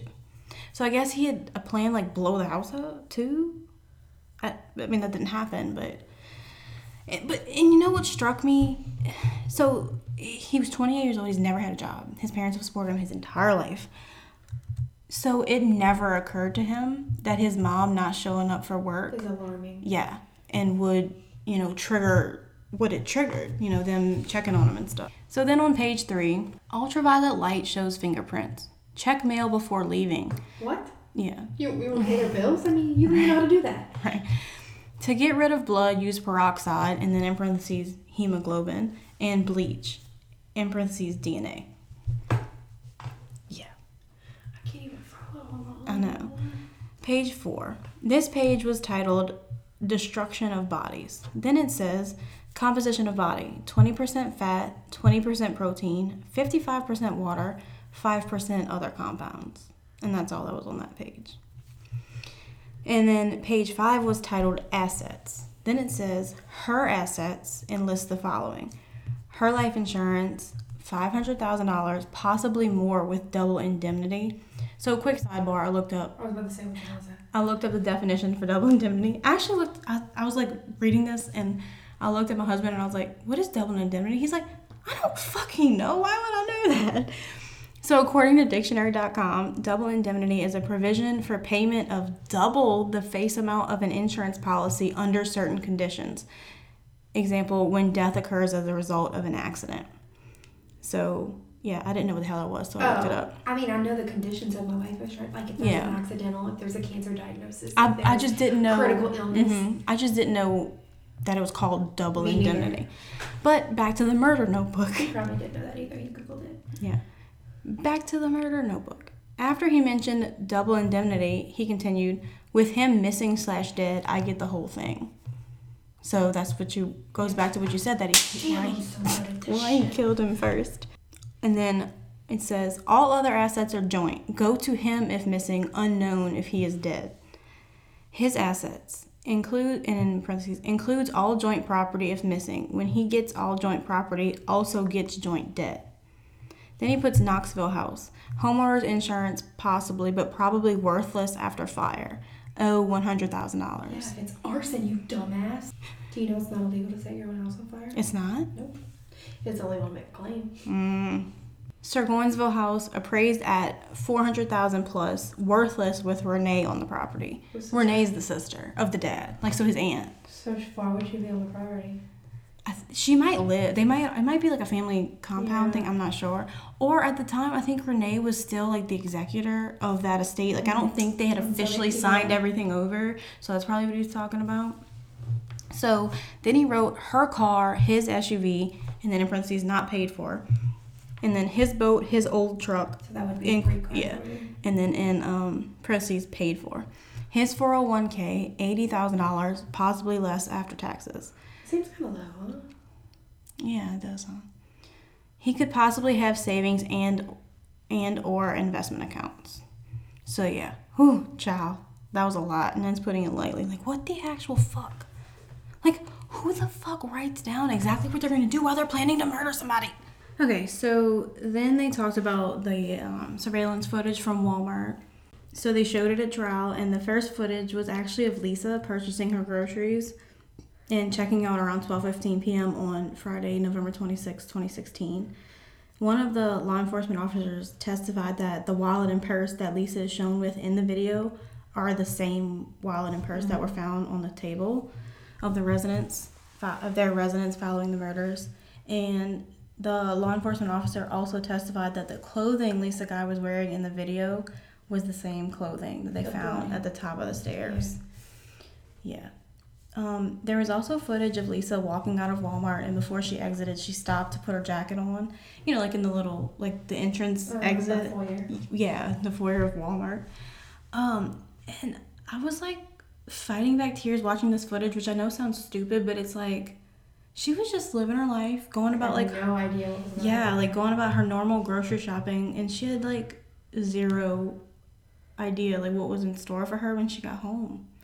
And she definitely didn't know that her life is about to be cut short by the hands of the one person she loved more than life itself. I don't know. It's like, I don't know, like seeing people on CCTV footage is just like really eerie to me. Bro. Yeah. But at least it was legible, like you could see it. So the next video that was shown was the surveillance from that same Walmart, but it showed an unknown male entering the store at 3:26 p.m. on November 26, 2016. This unknown male would eventually be identified as Joel Michael Guy Jr. The surveillance footage depicts him going to the first aid/pharmacy section of the store and purchasing items that were consistent with those that were found in the upstairs bathroom in that bag. And honestly, I feel like he was in that section for a really long time, like 3 to 3.5 minutes, and maybe it felt longer because I was watching it, you know? But it was just eerie. And then the next footage that was shown was him using the self-checkout to purchase his items at 3:34. And in the video, you can see he has a bandage on his right hand. Mm-hmm. And let me just say, he has a huge bald spot. Like, dude was only 28 at this time, and he was balding something terrible. Because that self-checkout is, like, above you. Yeah. And I never noticed that. He had a huge bald spot. His hair's super thin. Yeah. Is it normal for men to start to go bald at 28? Like, I don't know. It could be younger. It could be... Oh. Yeah. Maybe we'll have to ask... It's all in genetics. Maybe we'll have to ask Mikey. I ran bald. Yeah. So, he knows all about premature balding. It's one of our friends. We're making fun of it. But anyway, The lesser godparent. Anyway, it's just something that struck me because I didn't realize he was balding until that moment. I could tell. And I know it's not like a super important detail. I just wanted to mention it, but like, I don't know. Maybe like you think he was like mad because he was balding? Like, I don't know. He was mad about a lot of things. Yeah, just an angry little man. So the next time we see him, he's exiting the store with his one bag and a buggy. Like one bag of stuff in a buggy. Lazy fuck. Law enforcement officers were also able to witness Joel Michael Guy Jr.'s vehicle exiting the Walmart parking lot, and as a result, they were able to obtain the registration from Louisiana plate on the back of the vehicle, and it came back to Joel Michael Guy Jr. So after this, a BOLO, be on the lookout, was issued for Joel Michael Guy Jr. based on that information obtained from the crime scene and the surveillance footage from Walmart. So the BOLO was issued through NCIC, which is the National Crime Information Center, if I remember correctly. But maybe you can elaborate on that a little bit, Amanda. Yeah, so, okay. Ideally, if you have a dispatcher who knows what she's doing, Joel is a person of interest, suspect, whatever you want to call him. So you would enter him in NCIC. But because we know what he's driving, we can link his license plate, which when you run a license plate, you get the entire registration, to him. So if you stop the vehicle in a traffic stop and you run the license plate, the hit, it's called a hit, it'll come back. Wanted person. If I pull, it's called a, what is it called? Dispo check? No, FIC, field interview card, is what it's called. If he's walking in a neighborhood and he seems suspicious, or if I want to just, hey, everybody, let me come talk to you. Like, a lot of times they'll do that if there's been burglaries in the area. And they just stop and they run everybody in that area just to have something to go back on. It's not profiling, I promise. Yeah. But like running his name would come up too. His name and his DL, because you gotcha. Everything's linked. Yeah. So the DL, the license plate. And even if he says, my name's Joel Guy, and then he gives, like I've said this before, if he gives me a few days off and his date of birth, it's still gonna come up. It's intelligent system. Yeah. Okay. So, and then at trial they showed like I forget what the name was, but basically like a system that pulled his license plate, and they were able to track. That's how they definitely knew he went back to Baton Rouge. We could do that. We could only do the state of Louisiana ours, but well, at that point they were working with law enforcement. But in Louisiana too. If they had his license plate, I could go pull. I ran my license plate before to make sure the system was working, and I could see every red light camera in the state of Louisiana that I went through. Oh wow! Not red light camera, LPR camera. Yeah. License plate recognition. If I go in the parish, if I go out the parish, it's hard to hide these days. Yeah. I mean. Yeah. So on November 29th, because of the BOLO, the Knox County Sheriff's Office was contacted by Academy Sports in Baton Rouge for an attempted firearms purchase by Joel Michael Guy Jr. Can I just say, again, this dude is a goddamn idiot. Like, you just murdered and dismembered your parents, and you're going to drive back to Louisiana and attempt to purchase a firearm? How stupid are you? Like, do you not... Why didn't you just take one of the ones that you Exactly. Like, do you not realize that background checks are required, or supposed to be required when you purchase a gun? He probably didn't think that would be, like, zeroing in on him that quickly. Yeah. Well, he's stupid, because he left all kind of evidence. So... I mean, the notebook itself, or whatever.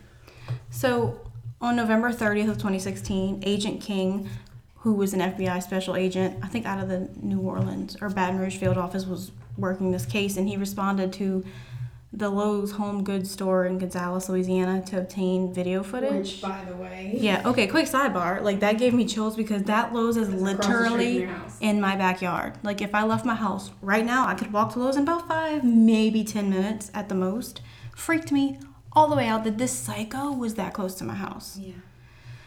Anyway, Agent King was able to obtain video footage at the Lowe's from November 7th, 2016, which was 4 years ago yesterday, which identified Joel Michael Guy Jr. as well as his vehicle. And I think he had purchased like some cleaning supplies that they found.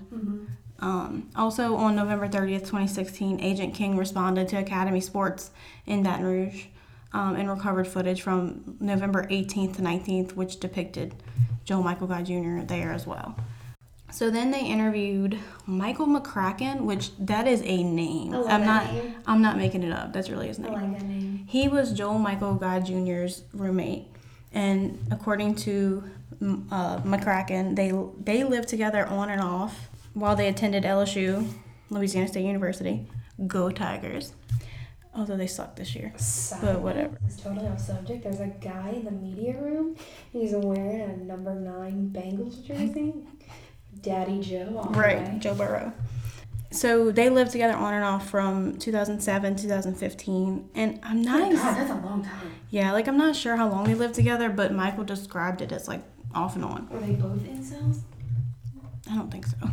Look at Facebook. So Joel Michael Guy Jr. actually called Michael from jail on December 10th, 2016. But why?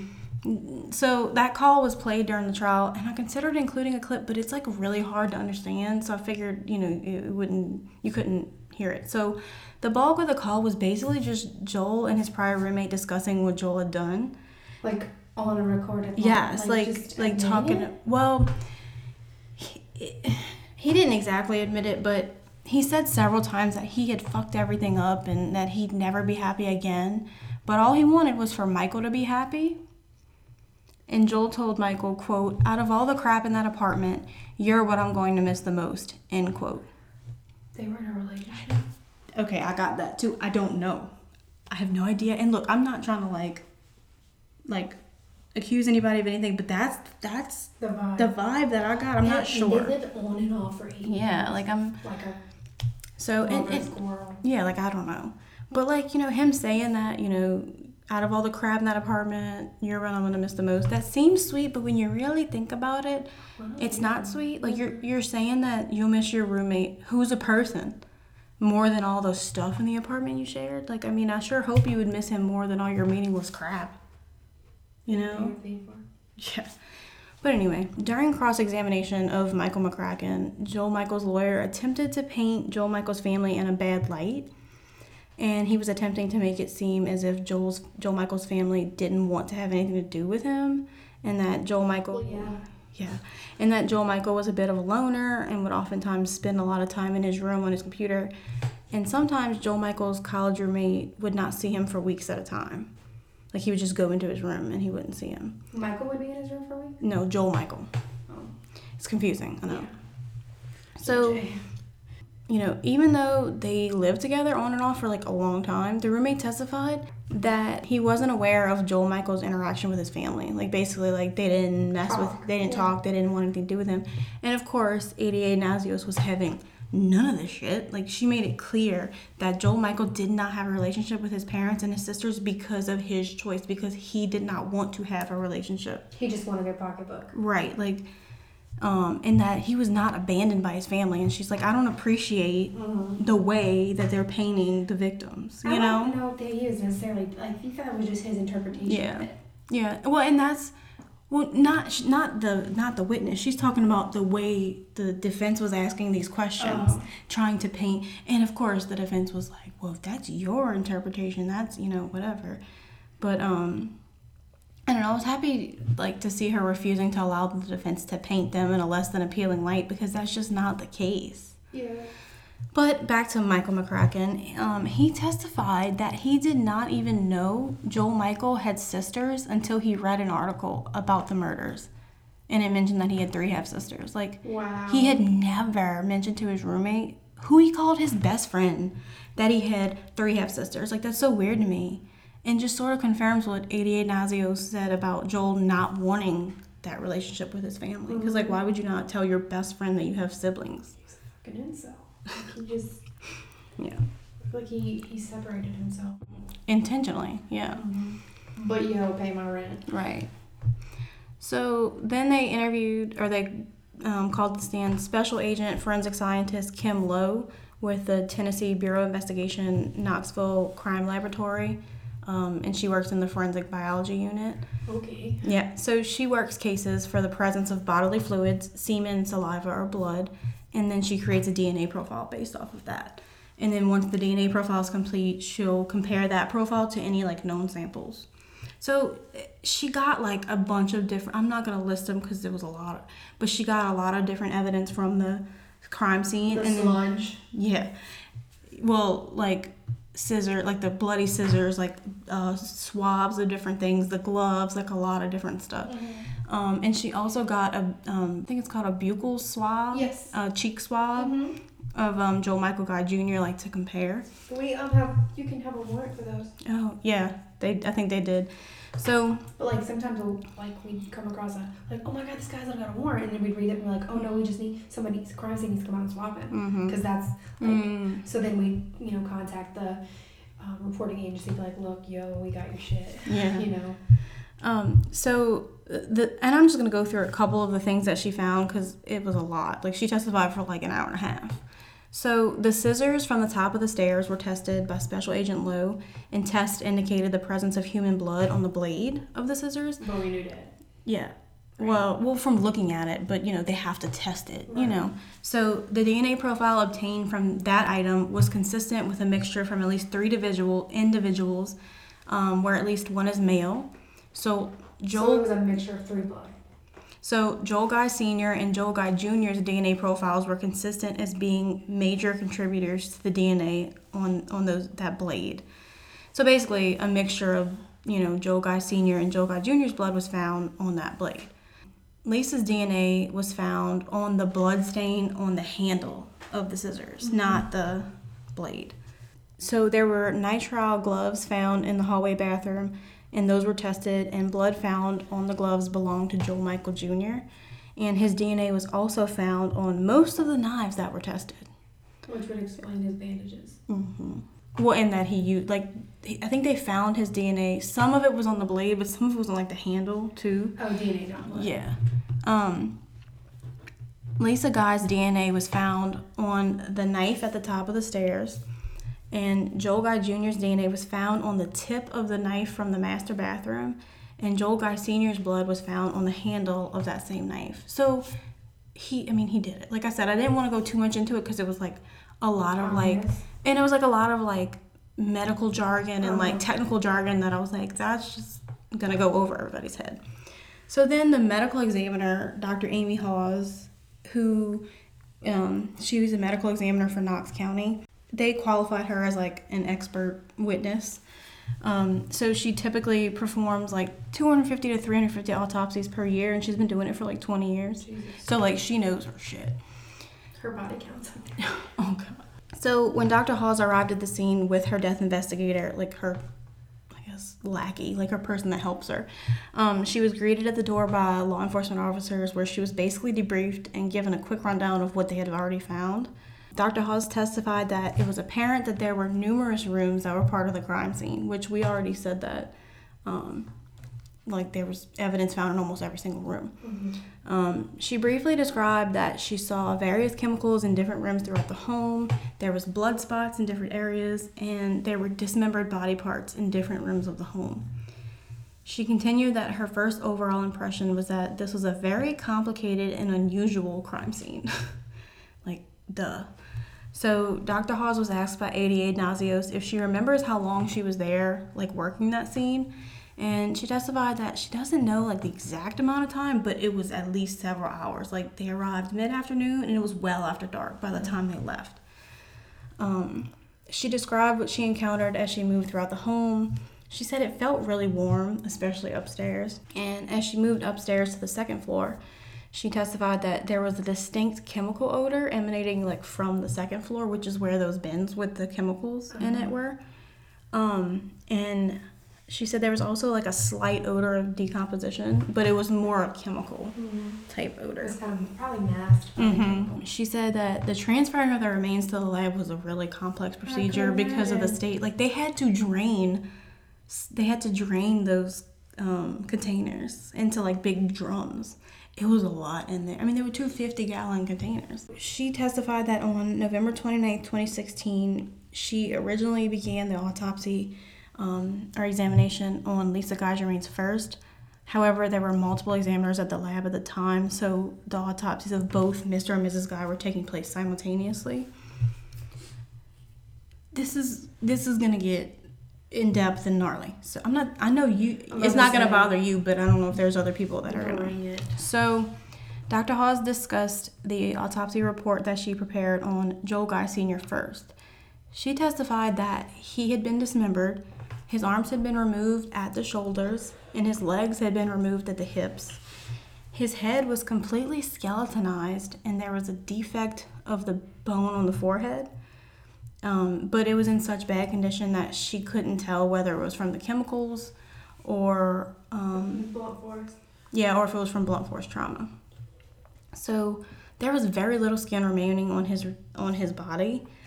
She testified that he had skin remaining from the back of his head, near his neck, down to his buttocks. Mm-hmm. And they think it's because he was placed in the chemicals face down, and typically your body's going to float.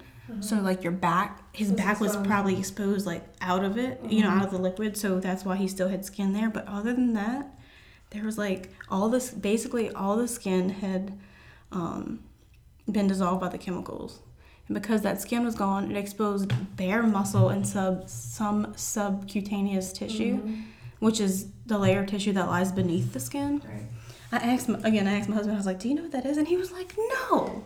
Why would I know what that You could ask Desiree. So I Googled it.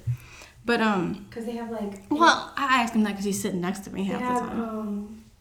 subcutaneous injections or intravenous injections. Oh, that makes So sense. I think subcutaneous is Yeah. kind of like directly into the muscle. Instead Oh, of the vein. gotcha. So, ADA Nazios asked Dr. Hawes to walk through the wounds she noted on Joel Sr.'s body. So before she even started, Dr. Hawes gave a disclaimer that when she gives a number of wounds, it would be in terms of at least X amount of wounds. Could be more. Yes, because his body was in such a complex state that it was impossible to know how many wounds he suffered. So let's jump in. Like I said, trigger warning, it's going to get really gnarly. Most of the wounds Dr. Hawes observed were on Joel Sr.'s back, where the skin was still intact. On his back, Dr. Hawes identified 34 sharp force injuries, stabs, or cuts. The injuries were from like right at his shoulders, like right where your shoulders are, to right above his buttocks on both sides. The sharp force injuries ranged in length from 1 inch to 7 inches long, and the maximum depth was 6 inches. That she knows of. Like she said, it could be deeper because of the state of the bodies. So associated with these stab wounds, Dr. Hawes identified injuries to the liver, both lungs, both kidneys, and multiple ribs. 6 ribs were cut on the left and 6 ribs were cut on the right. She also identified 5 stab wounds to the left side of Joel Sr.'s abdomen, and there was also a section of Joel Sr.'s right side where a portion of the abdominal wall was missing, so some of his bowels were protruding. And as we already know, his hands were the only part of his body that was still completely intact because they were found in another room. They weren't in the chemicals. I don't understand. I know, I don't understand that either. It's weird. So was he wasn't murdered under the sink? Like, What? he said that jammed the... Yeah, we don't know. Because he like wasn't. the way the injuries were to his back, you feel like that'd be perfect. But they're like they didn't. Unless say, he drug him upstairs, because there was well, no, they but there didn't would say be the kitchen. no. wasn't That's really true. bloody. So I don't know what he was doing. Yeah. But Dr. Hawes stated that other than the hands being slightly dried out from like early decomposition, the skin was intact and pretty well preserved. Joel Sr. had small abrasions on the back of his right hand and a small abrasion of his left pinky finger, and on the palms of his hands he had multiple linear cutting wounds, which she described as classic defensive injuries because they're consistent with somebody putting their hands out, in front of them or grabbing at the sharp object to defend themselves. And so next, Dr. Hawes described the autopsy of Lisa Guy. And similar to Joel Sr., Lisa was also dismembered, although there were some small differences. Lisa's head was completely severed from her his head body. was not. No, but it was skeletonized from the shoulders up. So Like it no was just a skin skull. left. Yeah. Yeah. But then her head was completely severed. Her arms were also severed at the shoulders, but her legs were severed at the knees. Not the head. Yes. Much like Joel Sr., the skin on Lisa's back was still mostly intact and pretty well preserved for the same reason. As we already know, Lisa's head was located in a pot submerged in liquid in the kitchen, and Dr. Hawes said the liquid in the pot was not the same liquid in the bins upstairs because it didn't smell like chemical in nature. Like they think it was maybe just water. They didn't say that, but Yeah. and they said her skin on her scalp was still mostly intact and her hair remained so the chemicals would have eaten all that. So Lisa had at least 25 sharp force injuries to both sides of her back, which were approximately 6 to 7 inches deep. Associated with these injuries, Dr. Hawes identified internal injuries to the heart, the right ventricle and aorta, both lungs, her left kidney, her liver, and her third thoracic vertebrae, which is like a bone in her spine. Lisa also had 5 relatively superficial stab wounds on her buttocks as well. There was a large cutting wound on the right side of Lisa's abdomen, similar to Joel Sr.'s wound, through which Lisa's internal organs were protruding. Dr. Hawes was unable to tell if this wound was due to the dismemberment or not. Like, it was just so hard to tell. Like it could have been from the liquid, huh? Like eating away. Yeah. down the See, it's so wall. hard to... Yeah. There was a stab wound on the left side of Lisa's upper chest that extended down into the skeletal muscle. She had 12 cuts on her left ribs and 9 on her right ribs. Also on her right shoulder blade, there was a small cut on the side of the shoulder blade. Dr. Hawes testified that the types of stab wounds the guys received could cause death in a number of ways. Stab wounds that strike the lungs tend to interfere with your breathing. And she stated that if the wall surrounding your lung is punctured, then your lung can't expand, so it would be difficult, if not impossible, to breathe. And she said there would also be major blood loss associated with these types of wounds. Both of those situations would not cause instantaneous death and would likely take anywhere between a few seconds to a few minutes for someone to succumb to those types of injuries. Now, they don't know, which, because of the state of the remains.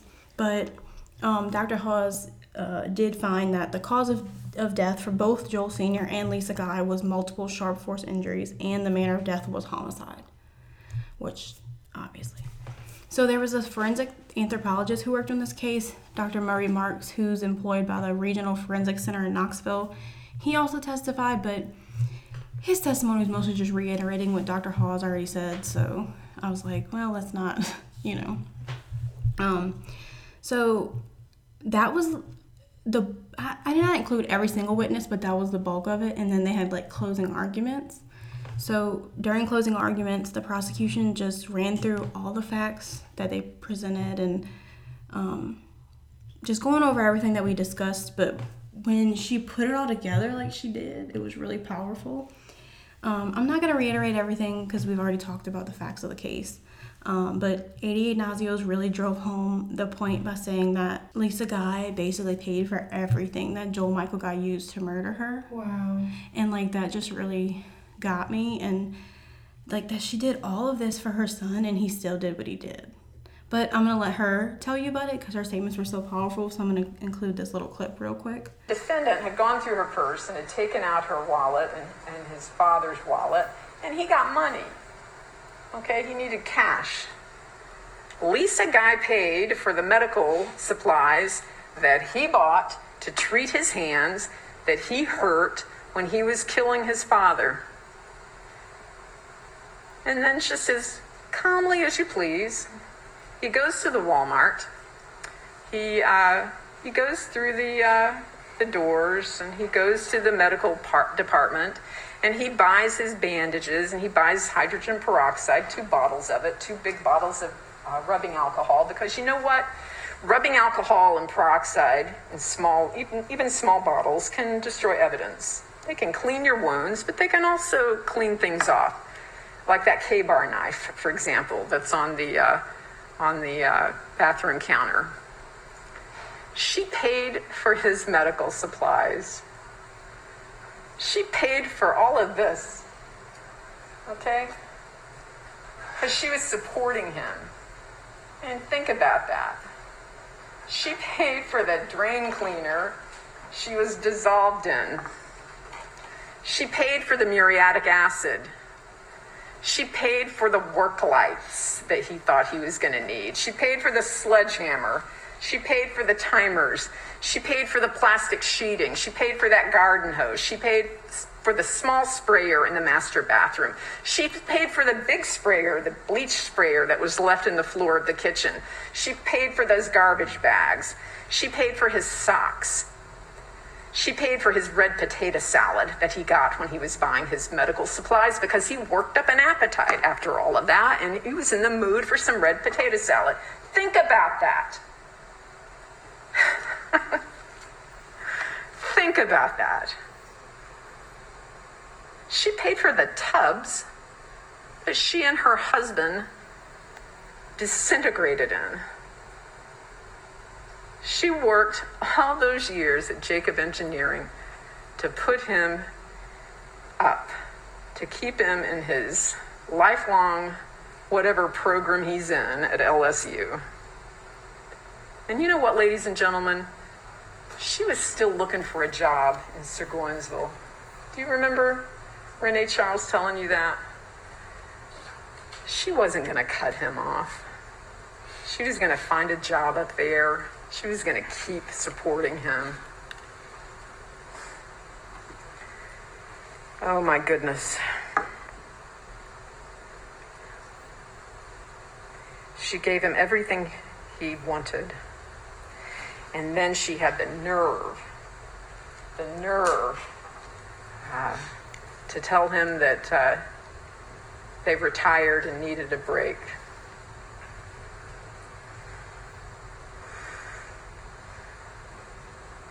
Nobody else had a reason to do this, okay? No one else. And the proof in this case isn't strong. It isn't it isn't anything other than overwhelming. Overwhelming. And we ask you to consider everything in this case, and we ask you to convict him of premeditated murder, convict him of felony murder, and convict him of abusing the corpses of his mother and his father. Thank you. So total closing arguments lasted like 2 hours. I didn't even see where I skimmed through it, but I didn't see where his lawyer even really said anything. But what are you gonna say? Murder? Well, he did it. Please don't find him guilty, but he did it. He didn't need to. Please. So on day 4 of the trial, which was October 1st, 2020, the jury started their deliberations around 3:00 p.m. And just after 5 p.m., the jury decided to halt deliberations and go home for the night and continue the next morning. So the judge dismissed them with the following instructions: that they were not allowed to discuss the case with anyone, including family and friends. They were not allowed to watch any news media coverage about the case, including social media. He was be very careful, And the jury was not allowed to discuss the case amongst themselves during that recess. So the next morning, the jury resumed their deliberations around 10 a.m. and returned a unanimous verdict around 11:30 a.m. So they deliberated for right around 3 hours. And they returned a guilty verdict on all 7 counts. 2 counts of first-degree premeditated murder of Joel Guy Sr. and Lisa Guy. 1 count of first-degree felony murder for killing Lisa Guy while committing first-degree murder of Joel Guy Sr. So that should be first degree? Yeah, first-degree felony murder. Well, 2 counts of... It's always different in different different states. But I'm trying to relate it. And then 2 counts of felony murder while committing theft, 1 for each of his parents, because he stole, he took things. And 2 counts of abuse of a corpse for Joel Guy Sr. and Lisa Guy. So the judge sentenced Joel Michael Guy Jr. to life in prison for all counts except for counts 6 and 7, which was abuse of a corpse. He's due back in court November 19th, which is 11 days from today, for sentencing on those counts. Good. He's gonna spend the rest of his life in jail. And I told Amanda this earlier, that it blows my mind that he never worked a day in his life besides an unpaid internship, but whatever. And he basically murdered his parents because they were going to cut him off and he didn't want to work and support himself. And now he's going to be spending the rest of his life in prison, still not supporting himself. Mm-hmm. So now I want to talk about the victim impact statements, and I have a couple clips from some of the family members. The first one is Alvin Mater Jr., who is the oldest brother of Lisa Guy and the brother-in-law of Joel Guy Sr. Them there. Lisa and Joel were murdered. They were butchered. Their bodies were desecrated. Their spirits were forever harmed. The loss of my family members will forever be eternal. I stand for them in their statement. Days after hearing of Joel and Lisa's murder, my mother was hospitalized. She never exited the hospital. The loss of your child was difficult for her, one that I hope I never have to endure. But to find out your daughter was murdered by your own grandchild was heartbreaking. Literally, she could not even attend the funeral.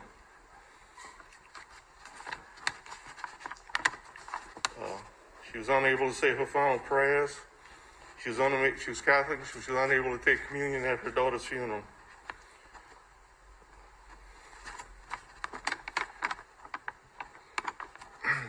excuse me. The next day after we buried Joel and Lisa, my mother died. They fought to bring her back. She truly died of a broken heart. There are 3 deaths on your hand, on Joe Michael Guy Jr.'s hands. My grandchildren lost their great-grandmother. My stepson lost his grandmother. And I lost my mother. On that day, I lost my family. How sad is that? Like, her mom literally died of a broken heart. Like, she couldn't even go to the funeral. And she died the day after the funeral. So they had to bury his sister and his brother-in-law and then his mother. Like, ugh. So then Shandace Fink, who was Joel Michael Guy Sr.'s oldest daughter, she gave her victim impact statement next. First of all, just so I don't forget, say thank you to all law enforcement and the lawyers, the court, the jury, everyone that had to see all this.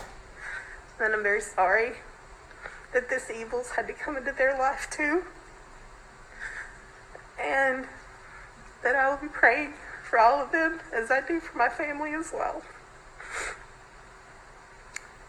Dad and Lisa were wonderful. They were larger than life. They were so happy. They were such really good people. And they loved him. They loved him so much. They loved all of us. And for anyone to do what he did, I don't understand it. He has taken something from myself, from my children, his Dad and Lisa's grandchildren, my husband, everyone in our family.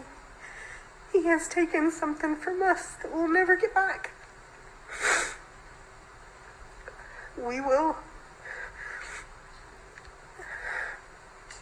I pray that we can move on from this and that we can put this behind us.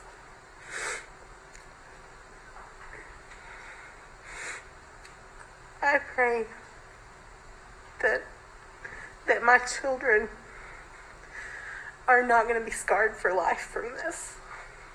The tears that's come from them, the nightmares. I'm so thankful for today. I'm thankful that this day is done. And I'm so thankful that the jury decided guilty on all counts. And I'm thankful for you giving me the opportunity to speak today. Dude, my heart. Like, she lost her dad and her stepmom, and the first thing she does is apologizes to everyone else. Mm-hmm. Like, she's so pure. So then Angela Crane spoke next. Yeah, one of the twins. I wasn't prepared to speak today. It's like for 4 years I felt like I've pushed it down, like it's not actually happening. But it's real. And they're gone. And Dad was my best friend. And I'll never get to hear his laugh again. Or his just incredible hugs.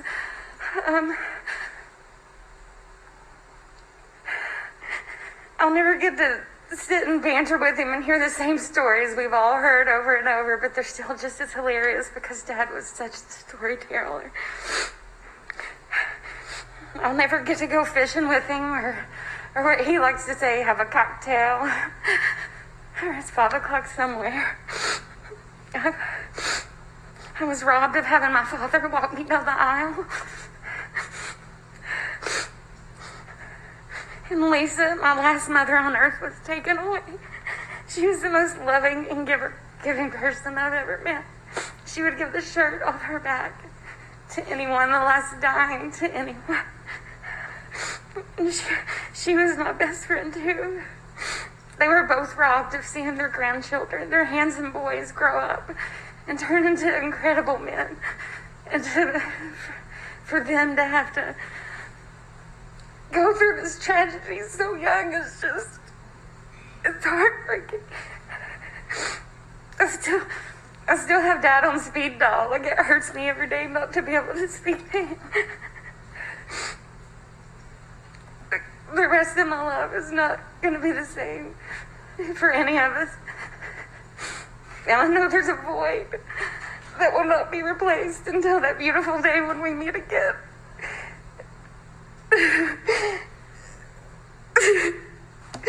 Thank you, Your Honor. My heart hurts, but I felt like it was important, like, to put them, you know, because, I mean, we can talk about it, but, you know what I mean? Like, it's their family, you know what I mean? It's their words, it's their, you know, and that's why we both try to be really respectful of, you know, the victims, because we know that they're somebody's family, you know. Mm-hmm. The last victim impact statement I'm going to play is Michelle Tyler, Angela's twin sister. I don't know if you all have a hero, but I have heroes, and it's such an awful situation to even have to have heroes, but I thank all of you all sitting here and everyone back there that are still here for 5 days and 7 days, and you've been here every time. Every single one of you are my hero. As a little girl, I watched how much Lisa loved Jewel Michael. I wanted to be that mom. Jewel Michael was Lisa's entire world. Most girls dream of weddings, I think. I don't know. But I dreamed of being Lisa with the picture-perfect family, with the dad coming home at 5 and me having dinner. I wanted to love as strong as Lisa loved. The dinner at Dad's and Lisa's home included meat, which was so different. We would stay there in the summer, but we were at my dad lived like 6 hours or hours away, and so we stayed at my mom's. Included meat, which was so different at my house where we grew up poor, and it was just pasta. So when we went to that house, it was like meat and candy, and they provided a loving and caring home with all the extra stuff. Some of this I can't read that sentence either. My dreams were to spend the next 40 years at Thanksgiving and Christmas laughing with my parents. My dreams were to move Lisa and Dad into my home. I would even banter with them about them moving into my home when they were old, to model for my kids how to take care of your parents in the last days, because I'm moving in with my kids when I get old. But I wanted them to see that, like I got to see my mom take care of her parents. I got to see my mom stand by her parents' bed when they died, and I wanted that. My dream was to hold my mom's, Lisa's hand as she took her last breath. My dream was to hold my dad's hand as he took his last breath. People take moments like that for granted, but I wanted those moments with my whole soul. Not only that, the kid's childhood was taken away. I am angry for my dreams being destroyed, but I'm not the only one that's been affected. This has impacted my kids, and for that I will never be able to forgive. I rest easy knowing that God is okay with my choice not to forgive someone that has murdered my parents. I had to spend the last 4 years saving my kids' soul, their spirits, and their hearts. I have spent the last 4 years cleaning up a mess. No one will ever know what it's like to be a child having to hear that your grandmother's head was cooking in a pot because the person that did it had the perfect childhood. He, especially not a man, with that childhood. And on a super selfish note, you will never know, not meaning you, like meaning what it is like to have to tell your children that their grandparents have been chopped up and put in acid. Can my kids ever trust again? Would I ever really be able to trust again? I was always so proud of Lisa, and I told everyone that she was the best stay-at-home mom. I mourn for my dad, and I keep talking about Lisa. I mourn terribly for my dad, I do, but I grieve and rage for Lisa. I rage for her from the mother's point of view. I cry for her because I wonder if when she realized the love of her life, the only son she had, the child that she gave her entire life to, was about to murder her, I wonder if at that moment when her heart was broken, did she even fight? Thank you. We needed a break because I was going to cry on the freaking Where is podcast. I know. I think the part that got me the most was at the very, very end when she said, you know, I wonder at the end of her life when she realized the love of her life, her only son, was going to kill her if she even fought. Because as a mother, like, I don't know. Like, I don't know what I would do in that situation. Because, I mean, you want to fight, but that's your child. Like, what? That's the worst part about this. That's why you have a kid. Oh, my God. But, yeah, Michelle's victim impact statement. I mean, they all got to me, but I think hers was the one that really, really got to me. But you know. You're going to have to commit me when my dad died. Oh, I know. Oh, I know. I'm going to commit real when my dad. Yeah, probably so. Being that this case literally just happened, like he still hasn't, well, as of today, he hadn't been sentenced yet on the last counts, but I mean, he's going to spend the rest of his life in jail. I haven't seen anything about an appeal yet, but I mean, I'm sure it's coming. I mean, it always does. But I'm pretty confident that he's not going anywhere. Like, I hope he spends the rest of his miserable life in prison. But is he miserable though? I mean, he can't play his games. I don't know. Somebody's bitch. Yeah, I hope so. We need to find out what the hell happened to his face, too. It's HIPAA violation. We're not gonna find out. Oh, that's true. Maybe he had maybe he had an abscessed tooth. That's what I'm gonna hope that he had, because he looked like a whole different person. Yeah, well, he looked like he had lost weight from when he initially was arrested, and then he grew facial hair. Yeah. His hair was super long, too, at one point, and then he cut it all off before the actual trial. Because in, like, pretrial stuff, his hair was, like, down to his, like, past his shoulders. Line, yeah. Yeah. But it didn't look as thin, and it wasn't blonde. It was darker. Yeah, it's weird. What is going on? I don't know. Maybe he's using his comedy C barbershop. The what? Correctional center. Oh, the barbershop. I don't know. Woo, child. That one was rough. Like... Can we drink tonight? Yes, okay. Absolutely. Whew. All right, y'all. Well, that's the case of the horrendous murders of Joel Guy Sr. and Lisa Guy. Oh, real quick. They did not include him in the obituary. So that's like one small... Good. Yeah, like good. So, but anyway, if you like today's episode, please rate and review us. Maybe we'll read a few of the nice reviews on the episodes or rage about the bad ones, you know. Yeah, y'all. Follow us on Instagram at Homicide Homegirls, Facebook at Homicide Homegirls Podcast, and our discussion group is separate. And at on Twitter at Homegirls Pod. If you want to suggest an episode, y'all, just do it. Yeah. Like, we love when y'all do it. I know. There's a form located on our Facebook page, so you can do that. Send us a Facebook message or an email. Or about random things. It doesn't have to be requesting a case. It doesn't have to be, just whatever. Yo, what's for dinner? Right. All right, y'all. Bye. Happy Thanksgiving.